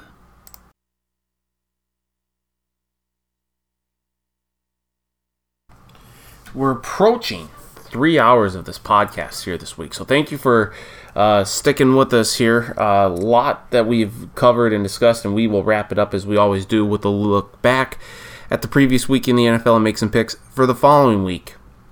The last week of the regular season here in the NFL, week 17. And so we'll begin right there. Lions, the Vikings beat the Lions 37-35. Kirk Cousins throws for over 400 yards, 3 touchdowns. Justin Jefferson sets a rookie receiving record with 1,400 receiving yards in a single season, most in the Super Bowl era. They were the beneficiaries of a terrible roughing the passer penalty called against Kirk Cousins on 4th and goal from the 1. He got sacked at the 14. The Lions were cited for roughing the passer. The Vikings would score. I think Kirk Cousins actually sneaked it in soon after that. Terrible call. But the Vikings get the win. They finish the season 7-9. The Lions finish the season 5-11. Wild game in the Meadowlands, MetLife Stadium, where the Giants hold on to beat Dallas 23-19. They were very solid. The Giants solid in the first half, up 20-6 at one point. Dallas kept fighting back, had a chance to win there at the end. Andy Dalton throws an interception. Travis mentioned earlier about the fumble that looked like Dallas recovered, and then the officials looked and said they didn't. I don't necessarily agree with that. Either way, the Giants won 23-19 and had a shot to win the NFC East, which we'll get to momentarily. Patriots end the season with a win. They beat the Jets, snapping the Jets' 2-game win streak, beat them 28-14. Cam Newton, 3 passing touchdowns and a receiving touchdown, so he's going to head into free agency with a little bit of momentum here. But the Patriots don't win. They don't even get to 500. Rough year for the Patriots.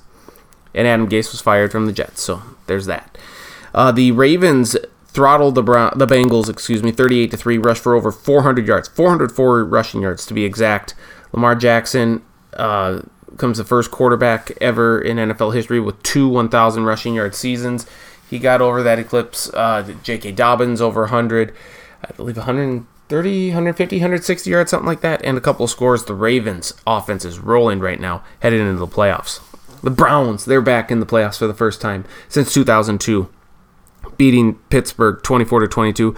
Probably should have beaten by more, considering they were facing Mason Rudolph and Joshua Dobbs. No Big Ben in this one. A couple other Steelers starters rested.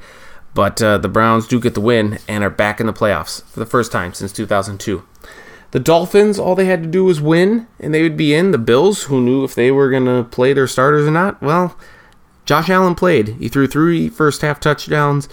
The Bills got a punt return for a touchdown and a pick 6, and they throttle Miami 56-26 to clinch the number 2 seed. What an ass whooping by the Bills over the Dolphins. Sorry, Charlie. Tampa Bay, they secure the 5th seed in the NFC playoffs. They beat Atlanta 44-27. They got out to a big start in this one. Atlanta came back, was only trailing 23-20, but Tampa Bay started to pull away. And Tom Brady throws for almost 400 yards and 4 TDs in this one. A big win for the Bucs there, 11-5. First time they've had 11 wins in a season since 2005. Raiders beat the Broncos in an entertaining game in Denver, 32-31. It looked like the Broncos were going to have this win after Jerry Jeudy caught a 92-yard touchdown pass from Drew Lock. Catch and run, I should say. It wasn't 92 yards in the air. That would be insane. Looked like the Broncos were going to win, but the Raiders came back, rallied late, scored a touchdown, went for 2 and got it. Denver had a chance to win the game, about a 65-yard field goal, but Brandon McManus's field goal was blocked, and the Raiders finished the season at 500 and beat the Broncos 32-31. Rookie running back Jonathan Taylor for Indianapolis, big day, 253 yards rushing, 2 scores as the Colts beat the Jaguars 28-14. Jaguars finished the season with 15 straight losses. The Colts had a chance to win the AFC South. They secured a playoff berth with the win, but they needed to win and have the Titans lose. Would they? We'll find out in a second here. New Orleans Saints beat the Carolina Panthers 33-7. No running backs because of COVID exposure. No problem, though. Ty Montgomery had a big day. Taysom Hill made some plays. Emmanuel Sanders had some catches, including getting a reception bonus for his contract. So that was big, but the Saints roll Carolina 33-7. Aaron Rodgers, once again, sensational as the Packers beat the Chicago Bears 35-16. What do you have? 4 touchdowns in this one. He is the likely MVP, even though I would maybe give it to Derrick Henry or Josh Allen over Aaron Rodgers, just because of what each of those guys did. Not taking away from Rodgers. Rodgers is great, but I maybe lean towards one of those guys. The Bears, though, tried to get in the playoffs. Would they? Well, yeah, we'll find out that out in a second here. Bit of a tease.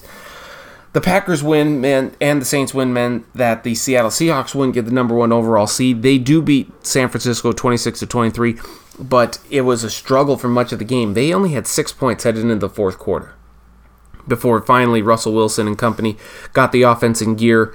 A couple of nice touchdown passes to Tyler Lockett, and the Seahawks win 26-23. The Titans and the Texans in the wildest game of the day. Titans needed to win. With the Colts winning, Titans needed to win the AFC South. They would do so thanks to pretty much a Hail Mary from Ryan Tannehill to A.J. Brown that set up Sam Sloman, rookie kicker, who doinked in the field goal off the right upright and threw. Titans win 41-38. Derrick Henry over 200 yards rushing in this one, a couple of scores. He has over 2,000 yards rushing on the season, led the league in carries, rushing yards, and rushing touchdowns. Just sensational. He is King Henry. The win for the Titans wins them the AFC South. The Colts are the wild card. The Arizona Cardinals and the Los Angeles Rams, it was a win and you're in sort of game. And for the Cardinals, Kyler Murray gets injured after the first drive of the game. Doesn't look good. They do get up 7-0, but that would be the only points they would score. John Wolford, who? That's exactly right. The Rams quarterback helps lead the Rams to an 18-7 victory. Chris Streveler came into the game for the Cardinals, threw a bad interception that was returned for a touchdown, and that pretty much sealed the Cardinals' fate in this one. The Rams clinch a playoff berth with the win. Disappointing end to the season, certainly, for the Cardinals. Chargers starters beat the Chiefs backups 38-21. Justin Herbert, 3 more passing touchdowns. NFL rookie record. He's probably going to win Rookie of the Year. Hopefully Justin Jefferson, wide receiver for the Vikings, wins, but we'll see on that. And then the Cardinals lost. Just to back up, the Cardinals' loss meant the Bears, despite their loss to the Packers, clinched a playoff spot for the Bears. And then Sunday night, we've talked a lot about it. I despise Doug Pederson for what he did. Washington beats Philadelphia 20-14. Jalen Hurts was pulled after the third quarter, essentially. So Nate Sudfeld could get some reps. It's terrible. It's tanking at its finest, and I hope the NFL does something about it. Not trying to take anything away from Washington and what Alex Smith did. He's the comeback player of the year. He absolutely should be. But the Eagles, just the tanking, oh my gosh. It's just so terrible. It really is.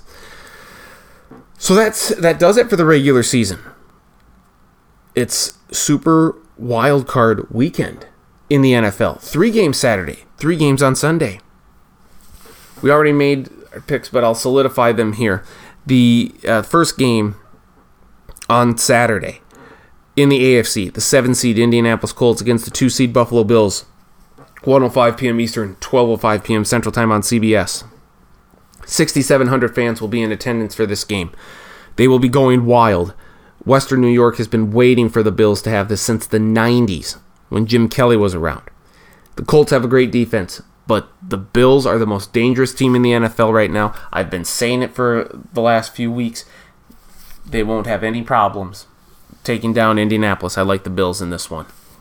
Then on Saturday at 4:40 p.m. Eastern, 3:40 p.m. Central Time on Fox, the 6-seeded LA Rams against the 3-seed Seattle Seahawks. Remember, there's an extra playoff spot in both the AFC and NFC, 7 seeds. So 14 teams make it. Only the 1 seeds get the bye.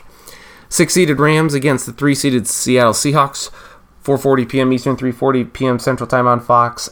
I'm going to take Seattle, but Jamal Adams might not play. That is significant. I don't know if Jared Goff's going to play or not. If John Wolford plays, I'm definitely taking Seattle. But Seattle hasn't exactly been convincing in their win against. They weren't convincing in their win against the Rams just a few weeks back. The Rams did beat Seattle down in LA earlier in the season. I'm going to take Seattle to win the rubber match, but I don't say that with a great deal of confidence. I think they are overall the better team. And then Saturday night, the 5 seed in the NFC, Tampa Bay Buccaneers at the 4 seed Washington football team, 8:15 p.m. Eastern, 7:15 p.m. Central Time on NBC. Chase Young is great. That Washington defensive front four specifically, beastly. They are very, very good. But Tom Brady and the Bucs are rolling right now into the playoffs. I don't see it stopping. Mike Evans or no Mike Evans, the Buccaneers win this game. And 3 more games on Sunday. 1:05 p.m. Eastern, 12:05 p.m. Central Time on ESPN, ABC, and ABC, I should say. 5-seeded Baltimore Ravens against the 4-seed Tennessee Titans. Both teams are 11-5. The Titans are Travis's pick to make it to the AFC, or make it to the Super Bowl out of the AFC. I don't think they're going to get out of the first round here. As great as Derrick Henry is running the football and as great as this Titans offense is, their defense is not nearly as good as they were last year. Probably should be as good, but they aren't. And Lamar Jackson, the Ravens offense right now, is rolling. They remember what the Titans did to them last year. They don't want it to happen again. So give me Baltimore to take down Tennessee in this wildcard matchup. And it's going to be possessions will be at a premium in this game as both teams will run the ball and stay on the field. Perhaps the most boring game of the weekend, the 7-seed Chicago Bears at the 2-seed New Orleans Saints, 4:40 p.m. Eastern, 3:40 p.m. Central Time on CBS. No contest here, I don't think. The Saints roll the Bears. Hopefully Alvin Kamara can be back, but we'll see about that for the Saints. And then Sunday Night Football, 8:15 p.m. Eastern, 7:15 p.m. Central Time on NBC. The 6-seeded Cleveland Browns at the 3-seeded Pittsburgh Steelers. And the news is significant. It broke after we were talking with Travis. But the Browns have COVID outbreak at their facility. Head coach Kevin Stefanski will not coach in this game. Special teams coach Scott Prefer will, former Vikings special teams coach. They won't have one of their wide receivers. They won't have a guard, a Benito. That is significant. Another couple of coaches won't play. We'll see where this leads, where this continues, if more players will have a positive test and be forced to not play. The odds, poor Cleveland, just stacked against them. Hopefully they can beat the Steelers, who haven't played. They've played one good half of football in the last month.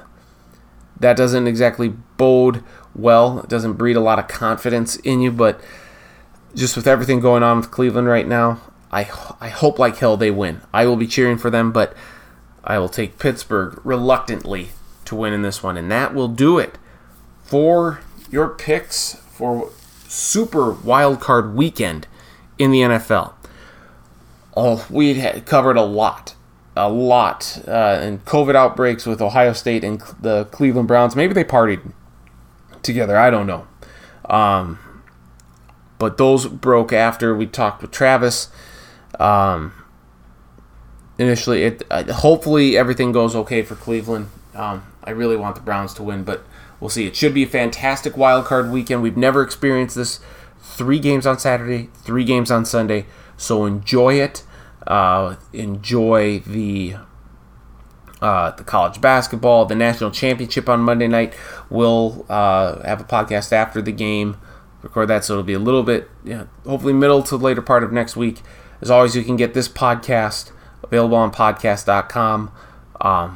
Follow me on Twitter at NDStacken, Facebook Nathan Stacken. Follow Travis on Twitter at Travis Crins. Charlie Hildebrand on Twitter at CE Hildebrand, and Matt Zimmer from the Argus Leader, who was kind enough to join us and talk about the Jackrabbit men and women's basketball team as they open up Summit League play this weekend. Kind of look where they're at and what we're kind of predicting here for the season. Hopefully they both do well, but with the schedule changes and then playing back-to-back days against the same team, it's going to be different. It's going to be a lot different. So we'll see what happens there, but follow Matt Zimmer on Twitter at ArgusMattZ. So thank you for listening to this week's edition of the Sports Block Podcast. Hope you enjoyed it. We covered a lot. We'll cover a lot next week. Enjoy the football playoffs. Enjoy everything out there. So for Travis and Charlie and Matt, I'm Nathan. Thank you so much for listening to this week's edition of the Sports Block Podcast. Hope you enjoyed it. Hope you tune in again next week for another edition. Nathan Stacken saying thank you for listening. Mask up, stay safe, and we'll talk to you again next week on another edition of the Sports Block Podcast. Have a great week, everyone.